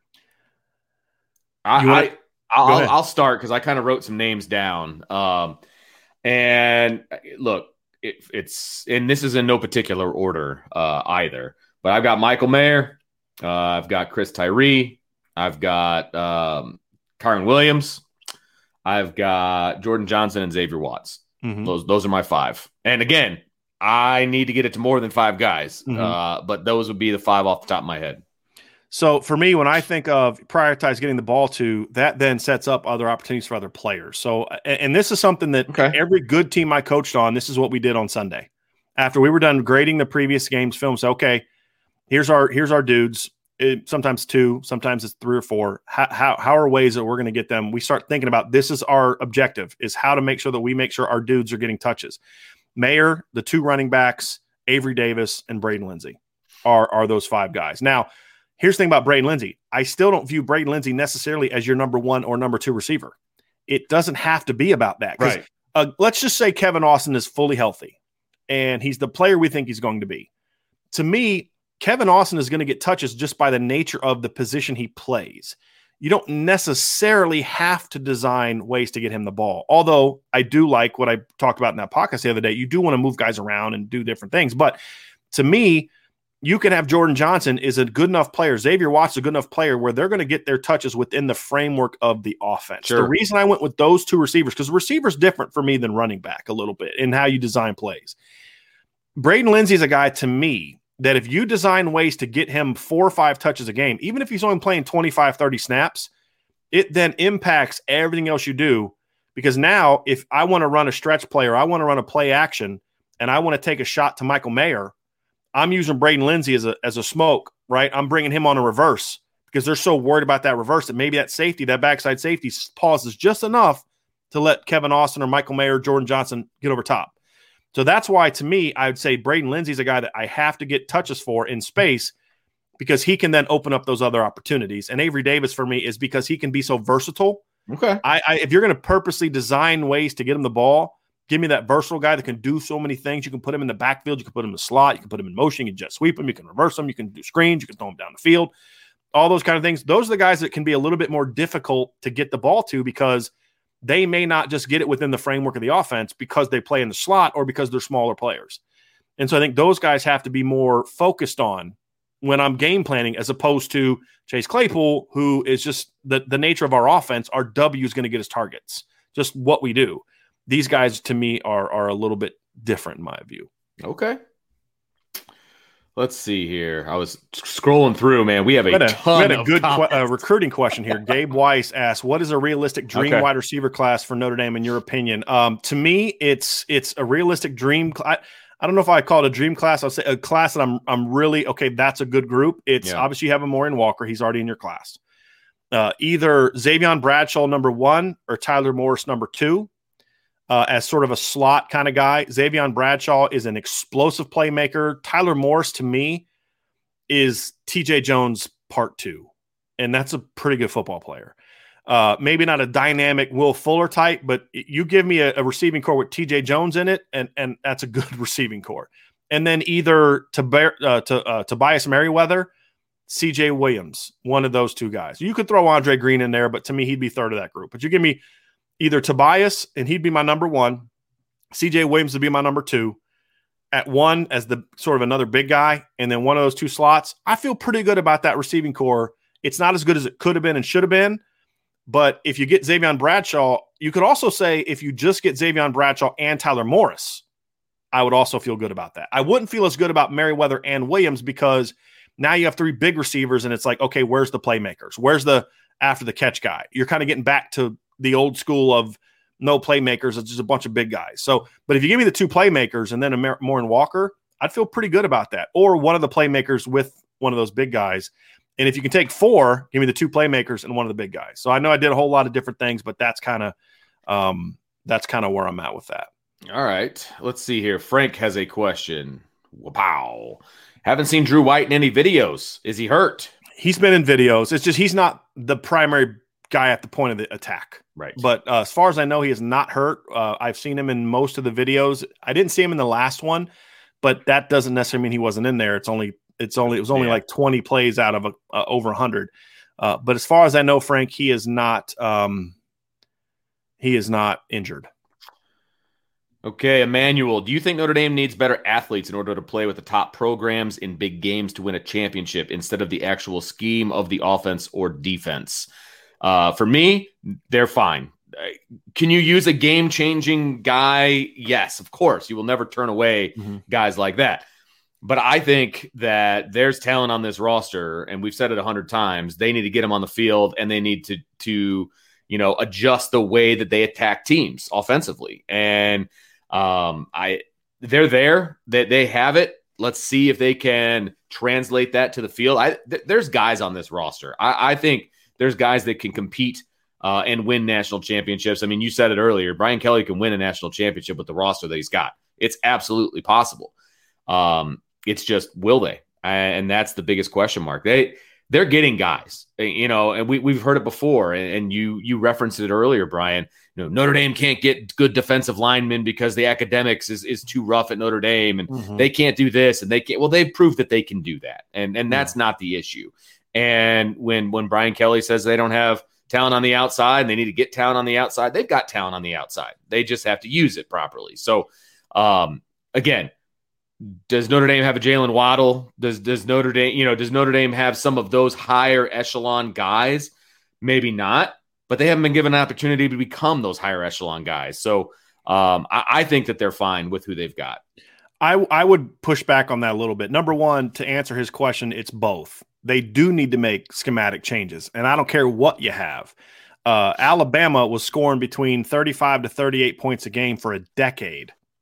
And then all of a sudden, they went from 42 to 44 to 49. because of a schematic change. They didn't all of a sudden start recruiting 5-star players at receiver, right? They did have this guy named Julio Jones, Calvin Ridley. We've heard of those guys. So, yeah, I think there is schematic changes, but I don't think that they have the roster that necessarily allows them to compete the way that Clemson competed with Alabama. And what I mean by that is, Vince, could Notre Dame play Alabama with the right scheme and beat them? Yes, but they would need some things to go right. They would need a turnover. They would need, something like that. I don't think they can just go outplay them the way that Clemson outplayed them in 2016 and in 2018 especially, where in 2018, Clemson had the better players in 2018. Notre Dame doesn't have better players across the board. There are still positions they have to get better. They need to get better at cornerback. Now, do they have cornerbacks that are good enough to beat Bama if your D-line balls out? Yes, they are. But that's not necessary. That's different, They got to get better at corner.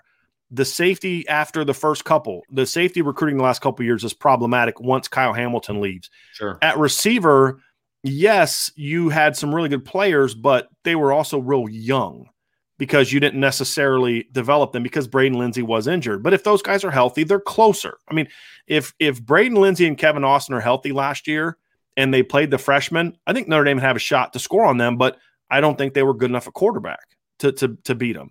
So I do think there are some positions where they can continue to get better, sure, and to where they can be on Alabama's level. So that's where I'd push back a little bit. Yes, I think they need to continue to get better athletes at certain positions, especially on the perimeter of the defense, because the corner play in 2020 looked a whole lot different than the corner play in 2018. And that's because they didn't have a Julian Love and a Troy Pride on this year's group. So I do, and quarterback too. You need better play at quarterback, but they're close enough to where they'd have a shot to win. If they could have forced a turnover or two against Alabama and the scheme was right and they were playing the right players, to your point, Vince, could they have beat Alabama? Yes, I think so. They couldn't have outplayed Alabama the way that Ohio State outplayed Alabama in 2014, right, or the way that Clemson outplayed Alabama in 2018, or the way LSU outplayed Alabama in 2019 in the regular season. That's, to me, the difference. Okay. But I kind of agree with where you're coming from, but I do think there's areas where Notre Dame still needs to improve their talent level. And I would still like to see a stud up the middle. Like, they have very good players up the middle, but if they could get like a first-round pick like Anthony Lucas, sure, to add to the players I already have, that closes the gap even more to where now you can dominate up front, as opposed to, like, in 2020, I thought the D-line went toe-to-toe with Alabama's offensive line. I did. I thought they played well, but they didn't dominate Bama. So, again, I think there's even there another level to where if you can get that next level guy, like Isaiah Foskey can be, like I think Tyson Ford could be, like I think Aiden Gabera could be. So they don't always have to be 5-star guys, like Anthony Lucas could be, like Gabriel Rubio is, like Riley Mills I think can be. They're getting some of those guys, but just doing it more consistently is the thing that I'd like to see from this program. So that's kind of where I'm on that. With that's that fair. one. Keith Brody has an interesting question about next year's schedule. Brian, he says, who's the most dangerous opponent on the 21 schedule, in your opinion? I think North Carolina might be scary. I am less scared of Wisconsin. Maybe that is unpopular. For me, to be perfectly honest with you, I'm a little scared of Cincinnati. That team knows how to win. Okay, now they're coming to Notre Dame and all of that, but that's not a pushover, bringing in a lower tier team into Notre Dame Stadium, right? So Cincinnati scares me a little bit. And frankly, USC has dudes, and now most of them transferred out. But with the way that they run things, with their air raid offense and the fact that they always have athletes, that game scares me. If they've had success going into the Notre Dame game and they have any kind of confidence, that game scares me a little bit. So that's where I'm at with those two. Those are the two that might scare me the most. Wisconsin doesn't scare me. Yeah. So I'm with you on that one, Chief. They don't scare me at all. I'm the same way on Wisconsin, Vince. I'm not. It doesn't mean they can't beat Notre Dame, because Notre Dame could sure, turn the ball over and have a bad game plan. Brian, I think I'm saying this right, Brian. Brian Chisanik also kind of hinted. He asked this question as well, but he also shared Notre Dame fan. Both my grandparents are buried at Cedar Grove Cemetery on campus. Go Irish. So that was his kind of how he became a Notre Dame fan, I think. And then I think the schedule sets up nicely this year, but what game scares you the most? So along the same lines, kind of what's that one game that scares you? I mean, USC, a rivalry game. Look, USC was 5-7 in 2018 and still almost beat Notre Dame. Right. Notre Dame in 2019 wasn't very good, or USC wasn't very good in 2019. I think they were like 8-5, and they battled back and were within touchdown of Notre Dame. So those rivalry games, you always got to throw the roster out the window. Those always scare you, but it is at home, so I feel good about that. Absolutely. Cincinnati will be a challenge, but I think that Notre Dame is going to have an advantage by the fact that Marcus Freeman is going to know their offense. Notre Dame also knows Mike Denbrock pretty well, Sure. And they still have better players. North Carolina scares me because they're a tempo offense, and they lose some pretty good players, really good players, but they still have some good players coming back. I mean, honestly, there's not a team on the schedule, Vince, I look at and say, boy, that team has Notre Dame's talent level. I agree. There isn't one. But it's just Purdue. I mean, look, if Purdue's healthy this year, they're going to be dangerous, right? And we saw what they could do in 2018 Ohio State if you overlook them. Right. So, Florida State's going to have athletes, not like they used to, but they're going to, so there's enough teams where if you don't bring your A game or at least your B game, you could get beat. But when I look at and say that opponent scares me, there really isn't one. I'm going to study the schedule more this summer. And part of this is what do teams do in the spring? How healthy are they? Do they get any transfers? Those kind of things. But right now, there's not a team that necessarily scares me. Right. If Notre Dame plays their game. I think that's where Notre Dame is at now. I expect them to stub their toe at least once because it's just hard to go undefeated. It is. But that's why I expect 10-2 because there's nobody I look at and I say, yeah, Notre Dame can and should beat every team on their schedule. The reason I'm not predicting 12-0 is because I don't like the way he uses it, but he's right when Coach Kelly says winning is hard. I hate that he uses it as an excuse. Right, for not winning championships. Where we've seen it, yeah. But it is true. Sure, it is. It's hard to go on. I mean, Alabama hasn't gone undefeated, but for what, like 2 of their title teams, maybe 3 of their 6 or 7. They've lost to Texas A&M. They've lost to Ole Miss twice. They've lost to Auburn. I mean, they're not losing to Georgia. They're not losing to Florida. Right. They're losing to Ole Miss twice. They're losing to Auburn. It can be. Look at Ohio State. They didn't lose to Penn State or Michigan in the regular season. They lost once to Penn State. They usually beat Penn State. It's Purdue. It's Iowa. Those are the teams that have knocked Ohio State out of the playoff in recent seasons. Yeah. So Michael's got a recruiting question here for you. Brian, what are you hearing about the 2022 defensive tackle recruiting? The 3 options most commonly mentioned are Lucas, Artis, and Heinisch.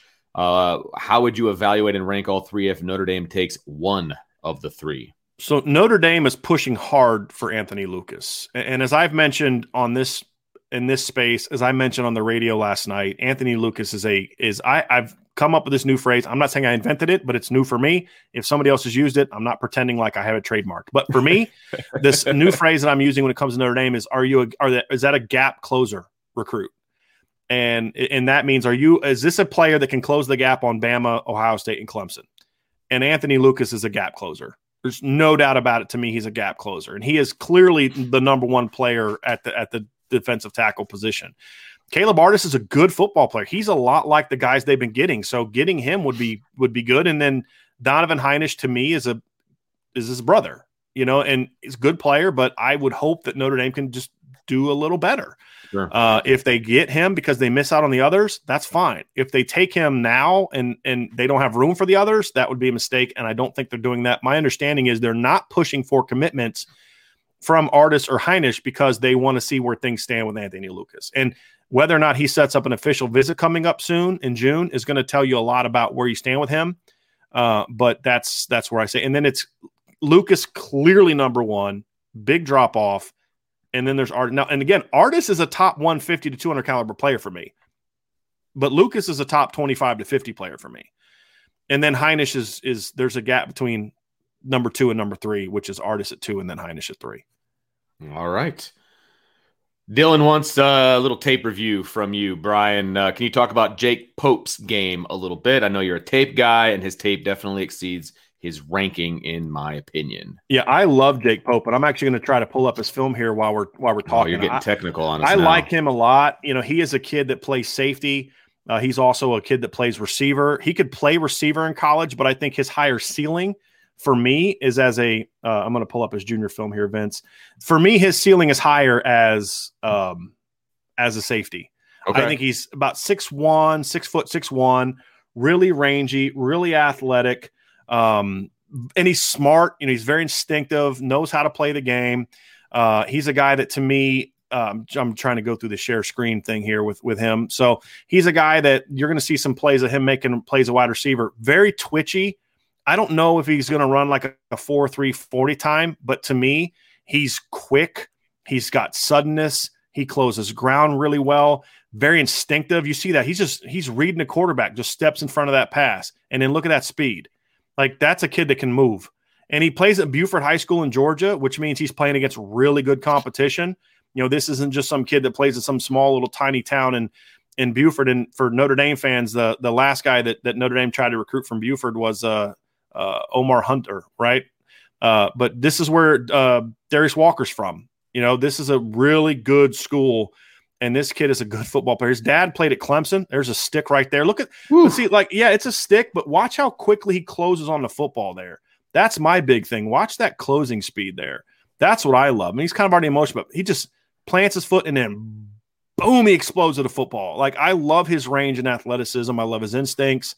I think this kid's a really good football player. His pedal technique needs some work, but even with poor technique, look how quickly he's able to plant his back foot and get out on that outcut. All right. Like, that's not great technique, but he drives quickly out of that break. Now you clean up his technique a little bit, and that now all of a sudden he's getting on that ball much quicker. Look at that leaping, look at that instincts, just fight for the ball.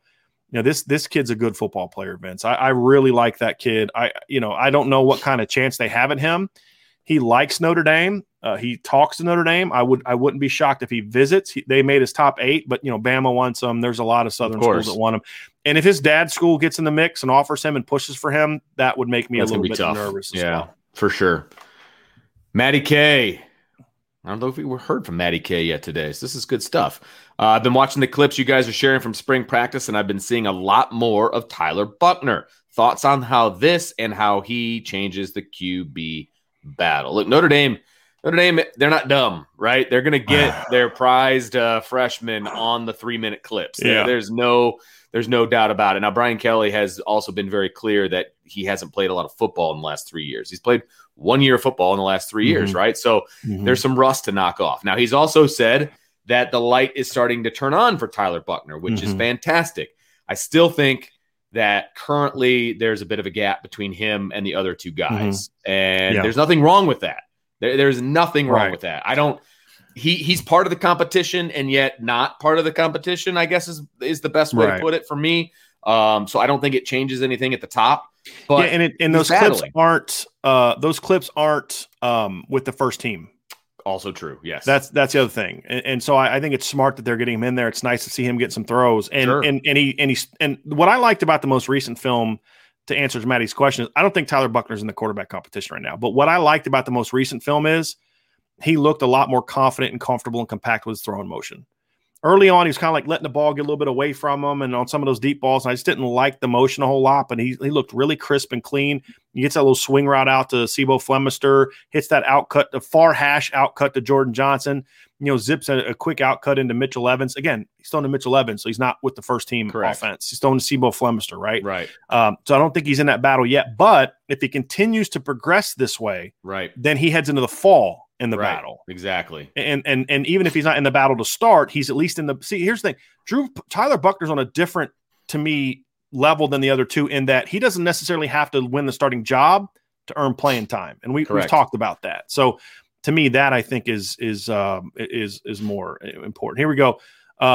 This is from Chris Summers. It's not going to show up in the thing, but this is from Chris Summers. USC is the team he loves to hate. Yes. My guy right there. I get that for sure. I just don't have that same hatred for USC. I have more respect, but I know a lot of Notre Dame fans that their answer is going to be USC. Absolutely. Hey, Brian, I got to roll. You got to bounce. I got to bounce. I got to get to practice. Soon, right? And we got rained out yesterday, so I got to make sure we get some swings in. So thank you, everybody. I really, like I've said many, many times, Friday is my favorite day because I love doing these mailbags, man. So next time we're live, which would be next Friday, maybe earlier, I'm looking forward to it. So I will see everybody next Friday. Brian, take her home, baby. Thanks, buddy. All right, so we are going to roll through these here. Jay asks, next commit. You know my stance. I don't give those away. I'd say pay attention around 4 o'clock. I think we should be getting some news here of at least one commitment for today. Here we go. DBZ, do you think JJ and MM can be dudes this year? Are you talking? Is that? I think JJ's Jordan Johnson. Is MM Michael Mayer? If you're asking about both of them, yes, I think they both can be. I think Michael Mayer was a dude last year, but I definitely think he can be a guy that can be even more so this year. Michael Shaw, this is an interesting one, Michael. You live in Pennsylvania, so I get that. I never really hated Penn State. They were kind of annoying to me. I was never much of a Joe Paterno fan. I hated that Penn State played soft schedules year after year after year. They'd have like that one tough game in the regular season, and they'd win because they'd played nobody else. And I just never liked Joe Paterno. This is even before everything that happened. But when I lived in Pennsylvania for about a total of about 3 years at 2 different schools, and I really found their fan base to be kind of annoying, but not to the level of hatred. So I can understand why you feel that way because you're from Pennsylvania, and I would definitely, if I was from Pennsylvania, I probably, Let's see here. We don't get this very often. Notre Dame ranked 92nd in field goal conversion percentage. No reason kicking game isn't top flight. Why can't Indy recruit a difference maker kicker? Well, I mean, I think Jonathan Dorr, I think part of the problem is kickers are they have different mindsets. They have different, they're a lot more difficult to control mentally because they're a lot of times they're not real. I say that's going to come out wrong. They're not like Jay Bramlett is a punter, right? That kid was a quarterback in high school. He's a football player, right? Like he's not a Notre Dame level quarterback or athlete, but that kid's a football player. He's different. A lot of kickers aren't football players. They're just kickers. And so their mindsets are a little bit different. And that's just kind of part of it. And sometimes these kids just, they lose, they lose their, they lose their confidence at times. And, when you look at Jonathan Dorr this year, he ranked, he had like, I think 65%. He missed some, and like the Clemson game was a perfect example where he goes and nails a longer field goal and then misses a cheap, just a real short, quick. But again, the year before in 2019, he ranked 22nd in the tied for 22nd in the country, making 85% of his kicks. He went 17-20. And then a year later, he drops to 65%. So look, there aren't many kickers that have as strong of a leg as Jonathan Dorr. It's up here. Josh Bryan, who they recruited, is one of the better kickers in the country. Justin Yoon was the best kicker in the country. And I think he finished his Notre Dame career as the all-time leading kicker in field goal percentage and points. So the last kicker they had was, in my opinion, a great kicker. So I think they've done a pretty decent job of that. But the other thing too, RJ, is that there's not always a great kicker out there. And when you are on a limited scholarship and you say you offer a kid who's a sophomore and then this great kicker comes along, you're going to really use 2 scholarships on a kicker for multiple 2-3 years. I think that can be challenging. Dylan Hoffman asks, sticking with Benjamin Morrison, are him, Mickey, and Nakai Martinez all kind of on that same tier? Yeah, I would say so. I'd probably put Morrison. They're different players. Mickey is more of a field slot guy. Morrison can play some boundary, but he's a field cover guy, more of an outside guy to me. Similar players, or different players, but on the same level ranking wise. Nakai Martinez is a little bit below them in my opinion. He's really quick, really fast, and a good football player now, but I don't see as high of a ceiling with him as I see with those other 2 players. And you know me, Dylan, I'm a big ceiling guy. I don't care where you are as a junior, senior in high school. I care about where you're going to be when you're a junior, senior at Notre Dame. And to me, that's why, I would rank a guy like Jeremiah Wusu as high as I did, and why I understood why the recruiting services ranked him as a 3-star, because I rank it differently. And to me, it's you got to look past, is he ready to play as a freshman? And say, no, he's not. He's going to need time. But if he hits a ceiling, he's going to be a difference maker. And that's where I see him. All right. Jay asks, what do you think of Devin Moore? Coach Kelly is really high on him, and Tom Loy is hearing Bama and ND battle. So I've talked about Devin Moore before. We talked about him in a DB podcast recently. I was asked about him in a couple weeks ago.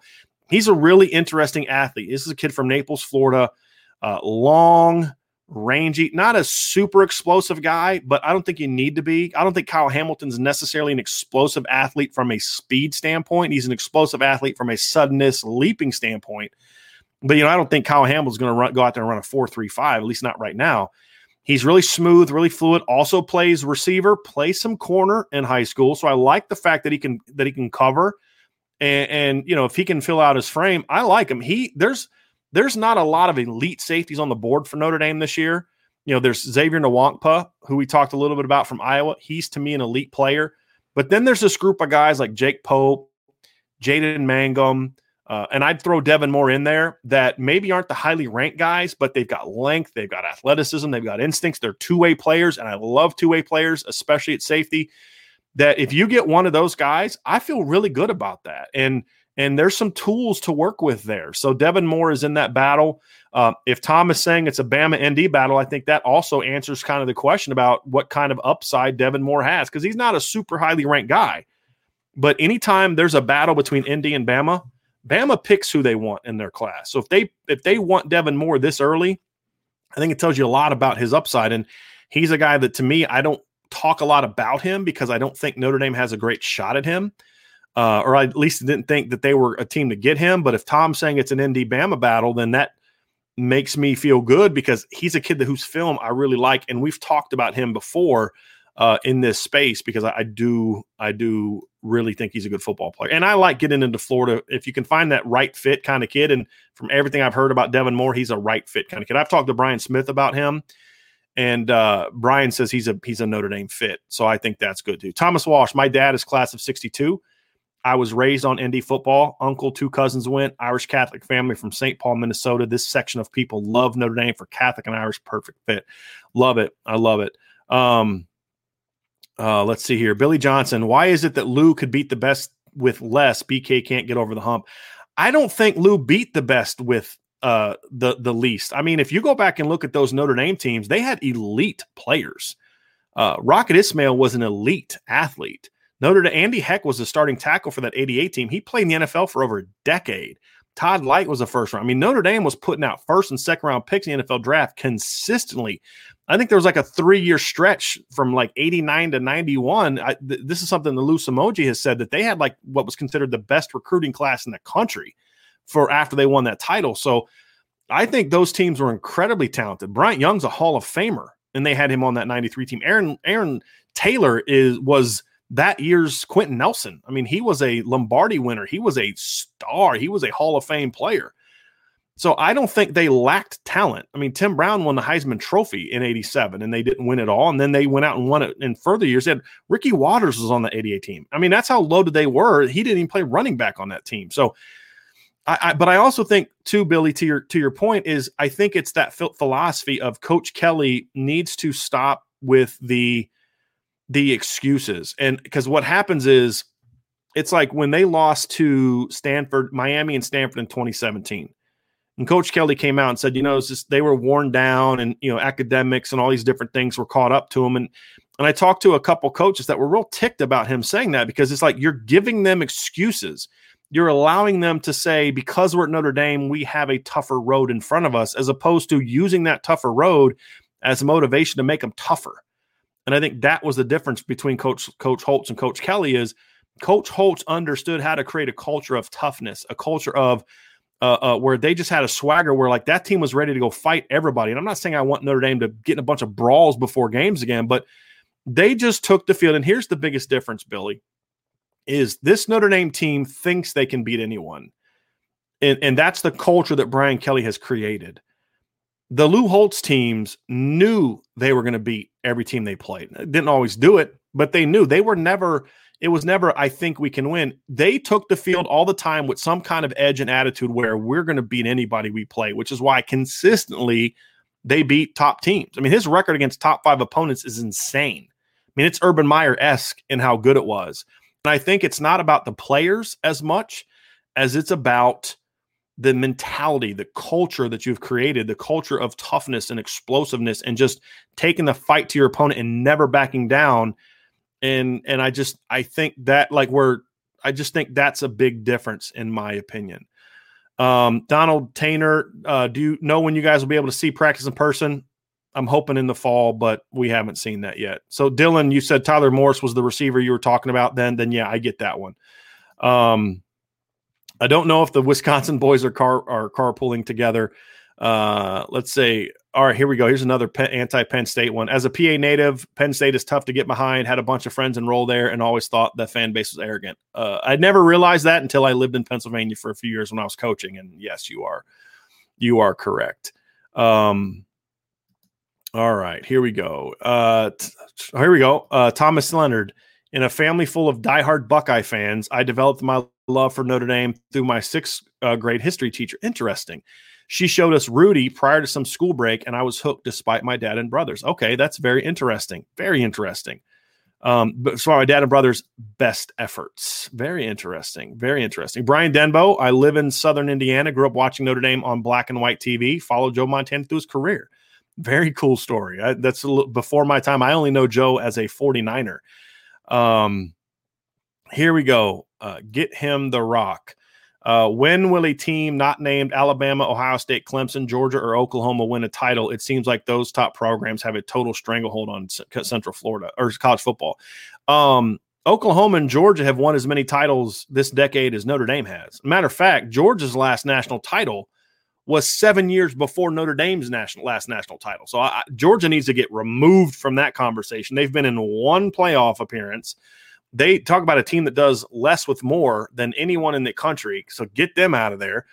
Oklahoma, I could see breaking through. I mean, Bob Stoops won a title 20 years ago, but I mean, Oklahoma's not really been competitive, been more competitive than Notre Dame most games. But I mean, look, LSU did that in 2019.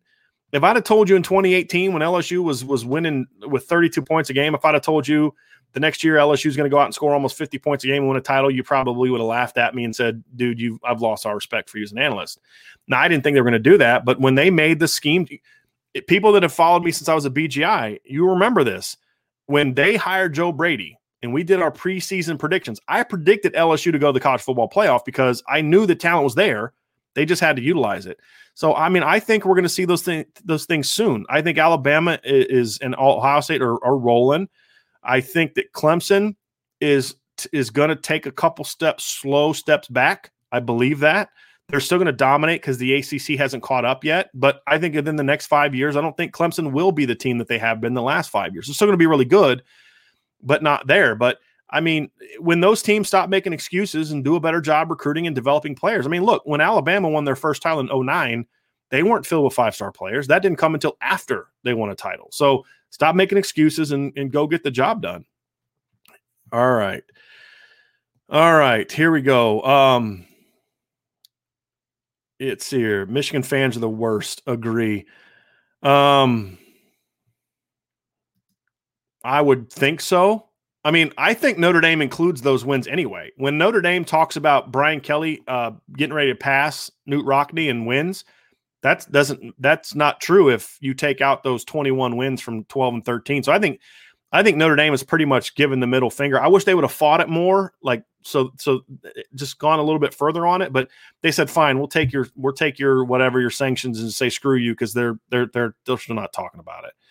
So I think that's true. Let's get some last questions in here. All right, here we go. Oh man, it's a good one. How bad did Rich Rod tank his career by going to Michigan? I think he could have done special things at West Virginia had he stayed instead of starting the downward turn for Michigan. Yes, 100%. This is why I've said before, fit is so important when you take a job. And he was a horrible fit at Michigan. That was one of the worst coaching hires I've ever seen. And I think Rich Rod's a really good coach. It was a horrible fit for him. Here we go. Your ordinary Joe. My dad is going to love this. You need to share credit for the postseason design you're proposing with its co-author, your dad. My dad did not co-author. I don't know what he's told you, but he is lying. I told my dad the theory and I ran it by him and he thought it was a great idea. So he gave me a co-author in that he validated my idea, but I'm going to say no, he does not deserve credit unless my dad's listening, which he tends to do a lot. So if he asks, yes, I'm sharing it with him. But to y'all, that was my idea. I'm giving my dad no credit on that one. Those five playmakers, this is Dylan's, Michael Mayer, Jordan Johnson, Tyree, Kyron Williams, and Braden Lindsey. Close. Gabe Weiss, rest in peace, DMX. There's another one down here. And talked about that. I tweeted this last night. I grew up on rap in the early 90s and in the late 80s, and it's sad to see how many of the guys I grew up listening to are not with us anymore. It is. Tool worker. We talked about this earlier. Why does Hunter Spears expect to play, or where does Hunter Spears expect to play? What is the status? Where we're not hearing about him because he's not practicing. He's injured or sick or something, but he's out at the practice field, but he's in normal clothes. So I don't know what his status is beyond that. So I won't get in there. Dylan Hoffman, how many defensive tackles do you think are going to see time this year? Who will it be? Mills, Adamiola, Heinisch, Lacey? Any chance Rubio gets some snaps? We're going to see Howard Cross. Howard Cross played last year. They really like Howard Cross. He's a very athletic, penetrating kid. He's just a guy that can't play a ton of snaps because of his size. We're going to see him. And I absolutely think we're going to see Gabriel Rubio this year. He's too good not to play. I don't think he's going to play like 30, 40 snaps a game, but I think we'll see him. And I wouldn't be shocked if Aiden Keana at some point in time works himself into some snaps. I do, because I think he's the only other big body you really have at nose. And so if you get into some of those slugfests against like Wisconsin or Stanford, I could see a scenario in which you find a role for Aiden. I think that in past years in Notre Dame, he's playing a ton. It just speaks to how deep they are.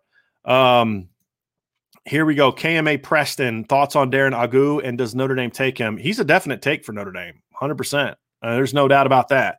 I love him. I mean, we watched his film for the first time in this forum. I think it was a week ago, and it was mostly tight end film, and I liked his athleticism, but it was just raw. And then after the show, I went and watched his defensive film. I found a couple game films online, and I'm like, this kid's got tools.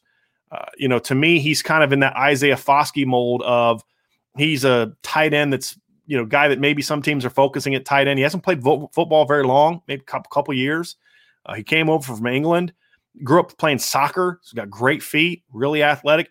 And he looks a lot like Aaron Lynch in physically, same height, same body type. In the face, he kind of looks like Aaron Lynch, but a different personality than Aaron Lynch, but not quite the upside that Aaron had, but similar. And there's a reason Alabama and Notre Dame both offered him a day apart. Notre Dame beat Alabama by a day. And I think that's going to serve them well to get in on him as early as they did. But Alabama offered him and wanted him. That is a very talented football player. And if you're obsessed with rankings, you're not going to like it. But if you're someone who cares about film and tools and upside, that would be a huge pickup for Notre Dame. It's okay, DJ. All right, you can watch it on the replay, my man. All right, Robert. Here we go. What future opponent would you like to see on the schedule that you have not seen in your lifetime so far? For example, Iowa. This is a good one. What opponent? So like when you first say I like UCLA, but they've played UCLA in the last 20 years. Boy, that is a good one. I kind of like the idea of playing TCU. I think getting a game in that Dallas-Fort Worth area would be good for Notre Dame. So it's not necessarily about TCU, but it's about getting a home and home with them where you can play a Big 12 team that's respectable. And then also you get to get down in Dallas in the return game. And what would probably happen is if they scheduled a home and home with TCU'd probably end up moving the game to the Cowboy Stadium because it's so much bigger and they'd sell it out and make a lot more money. Which is what Syracuse did in 2016. That was supposed to be a home game for Syracuse, but Syracuse gave it up to play at MetLife because they could get more people there and make more money. Yes, I did start moving as a needle mover, but I think gap closer is a better way of saying that. So KMA Preston, what do you think of Nicholas Anderson? Solid prospect, not the top 100 player that ESPN has him ranked as. Long, smooth. To me, he's a better version of Amorian Walker. I would have taken him over Amorian Walker, but he's not the high upside guy, at least what I've seen so far, that should be also in the class with Amorian Walker. He should have taken one or the other. And I felt the same way about Jarrell Williams, who some people were pushing towards Notre Dame. He ended up committing to West Virginia, I think, yesterday. But to me, when you're Notre Dame, you can't take Anderson and Walker. You take one or the other, and then you push for the top players. That's just, to me, how they should do it. Do you think the Cincinnati to Notre Dame coaching pipeline could continue with Luke Fickell? No, I don't think so. I think Luke Fickell's a really good coach at that level. I have concerns and questions about whether or not he could be that level of that high caliber guy at a place like Notre Dame. Could he win it there? see if Freeman leaves before BK chose to step away, could the Cincinnati coaching tree pipeline continue to look? Oh, you kind of asked it again. How would you feel that if that came to fruition? I would not feel great about it. And also, I would just say if Freeman leaves and BK leaves a year later, then wherever Freeman's at, if you think he's that guy, then just bring him back. Yeah, I'm still thinking about this one. So as I'm answering these other questions, I'm still thinking about Robert's question in the back of my mind, just trying to think of who they haven't played. So they've played Oklahoma, they've played Texas, they've played Florida State, they've played Miami, they've played here's one, Florida. I'd like to see them. Now I know they played Florida, but that was in a bowl game. I was excited when they added Florida to the future schedule. I'm fired up about that because I like the notion of a team that they just they've never played Florida in a regular season game, and Florida doesn't come up this way ever. So I was excited to see that. So that would probably be one that would pop in my head. We're getting close to the end of the questions here. So if you have any more, get them in before we wrap things up. Gregory Nielsen asks, it appears that the defensive staff may not be pushing hard for DN Tafiti as they are for others. Moss, Wesolak, Agu. Is this accurate? Yes, it is. And if so, do you worry about potential damage to the Hawaii pipeline that has been so good to Notre Dame? Any insight on Tafiti, who seemed to be a top prospect early in the cycle? I don't think there's damage because, I mean, look, what program doesn't pass on some kids? USC decides to not take some kids. Alabama has decided not to take some kids. I don't think Notre Dame's going to get unnecessarily punished. They had to do what they had to do. If anything, if Notre Dame took him and didn't really think he could play, and then he's buried on the depth chart, that would do way more damage for Notre Dame than not taking him. And being honest with him early on and saying not pushing him, I don't think it's going to hurt Notre Dame. So they like him, but it's just one of those things that when you continue scouring the nation, you look for better players. And I think the Tafiti situation, and he's a good football player. He's a top 250 caliber guy. If they took him, I'd say he's a good pickup. But here's the thing. To me, a couple years ago, they would have taken him early if they could have got him. They had to push for him early. Hey, we need you in the class. And then they stopped recruiting other top players that maybe are a little harder to get. He wanted to wait a while, and they also didn't necessarily push for a commitment, in part because of the coaching change. And they said, hey, look, there's just better players on the board. And they went after those better players. Ty Ford's better player. Different position. He's a big end. Teva is a drop. Aiden Gabera, better player. Darren Agu, in my opinion, better player. DJ Wesolak is more of a big end, so I don't compare them the same for me. But he's a better player than Teva. And it's a good year at defensive end, in my opinion. And there's a lot of guys Notre Dame's on the board with. Gabe Weiss, Rocket should have won the Heisman. 100% agree. Didn't Ty Detmer throw like 20 picks the year he won the Heisman? That was absurd. That was one of the biggest tragedies of the Heisman. And that's one of the reasons. I mean, now we've had a lot of those over the years. I just stopped caring about the Heisman because it's basically a quarterback award in most years. Sean Hunter, a lot of Penn State hate today. I'm digging it. I'm from PA, and I hate the Penn State fans. They are just aggravating, and I live in the same city that Rocket is from. I watched him at Myers. I fell in love with Indy. I love it. That's a great story. Here we go. Brian Denbo, am I the only person that gets mad when you see Notre Dame players lose and the players not upset?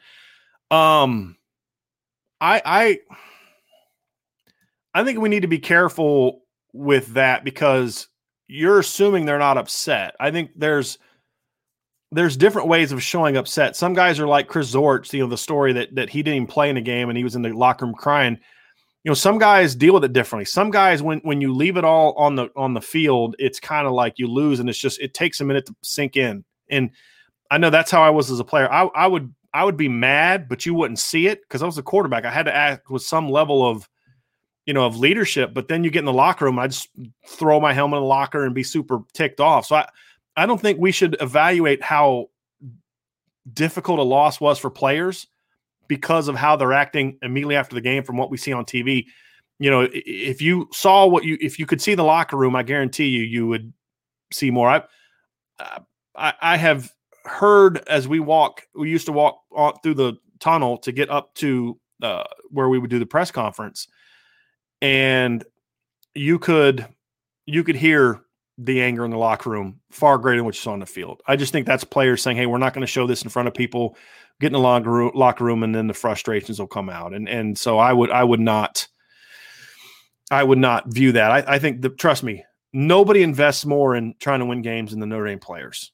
And it doesn't hurt anybody more. It may hurt as a fan. And for me, like Notre Dame loses, it hurts my business. And as a fan, it also stings. But we're not the ones out there lifting the weights, getting up at 5 a.m. for workouts, at practice, hitting each other, doing all that. Trust me, it matters to them. It matters a lot to them. It matters a lot more to them than it does to us because it's their futures as well. Saban James, how about Auburn? I could not care less about playing Auburn. I just, that's not a program I've ever cared about. This is a good one. Free, grace, truth, embrace. Boise State. So here's why I would not say Boise State, because to me, there's nothing in it for Notre Dame to play Boise State. There's no recruiting advantage. If you beat them, everybody says, so what? You're supposed to beat them. But if you lose to them, you get crushed. So I just don't see any advantage. Although I would like to kind of go to Boise someday, but there's no way in heck Notre Dame's going to travel to Boise, Idaho to play a game.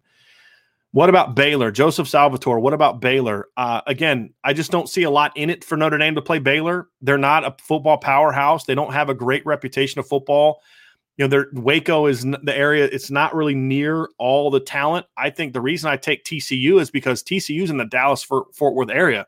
You get to play a game in Dallas-Fort Worth in front of those people and another Big 12 opponent you could evaluate yourself on. I think that would be to me, that would be my pick. And here's one, Thomas Leonard. This is the last one. I'd like to see them play Nebraska if they ever get back to the 90s level of play. See, they've played Nebraska before, and that was kind of, was it 99 and 2000? I believe it was. So they've played them before. And to me, Nebraska in the Big Ten has no value to me. I think that was one of the worst moves that program could ever make, was going to the Big Ten. They should have stayed in the Big 12. It was another shocker, another person in power that made a move that was 100% about money and not about what's best for the actual football program or the student athletes. That was a terrible move. I wish they could get back into the Big 12, but with them in the Big Ten, there's 4 or 5 programs in the Big Ten. I'd rather play Penn State. I'd rather play Michigan State. I'd rather play Purdue. I'd rather play Ohio State. There's no value to me in playing Nebraska if they're a Big Ten opponent.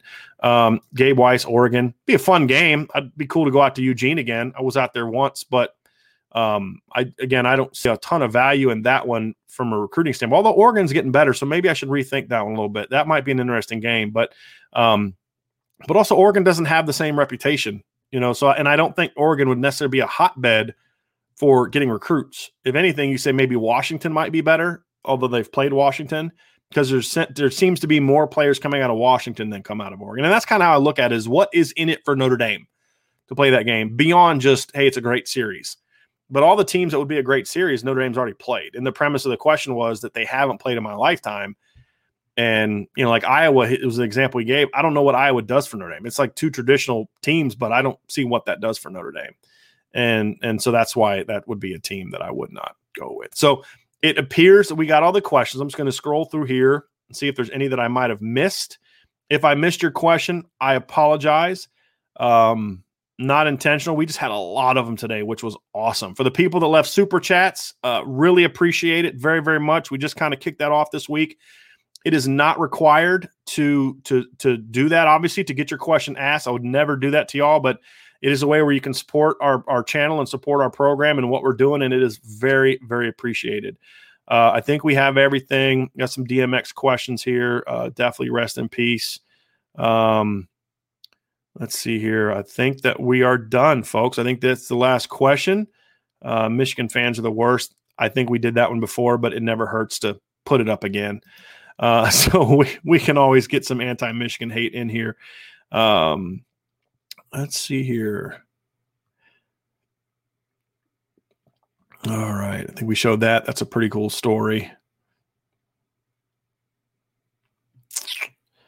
All right, folks. I think we have all the questions answered.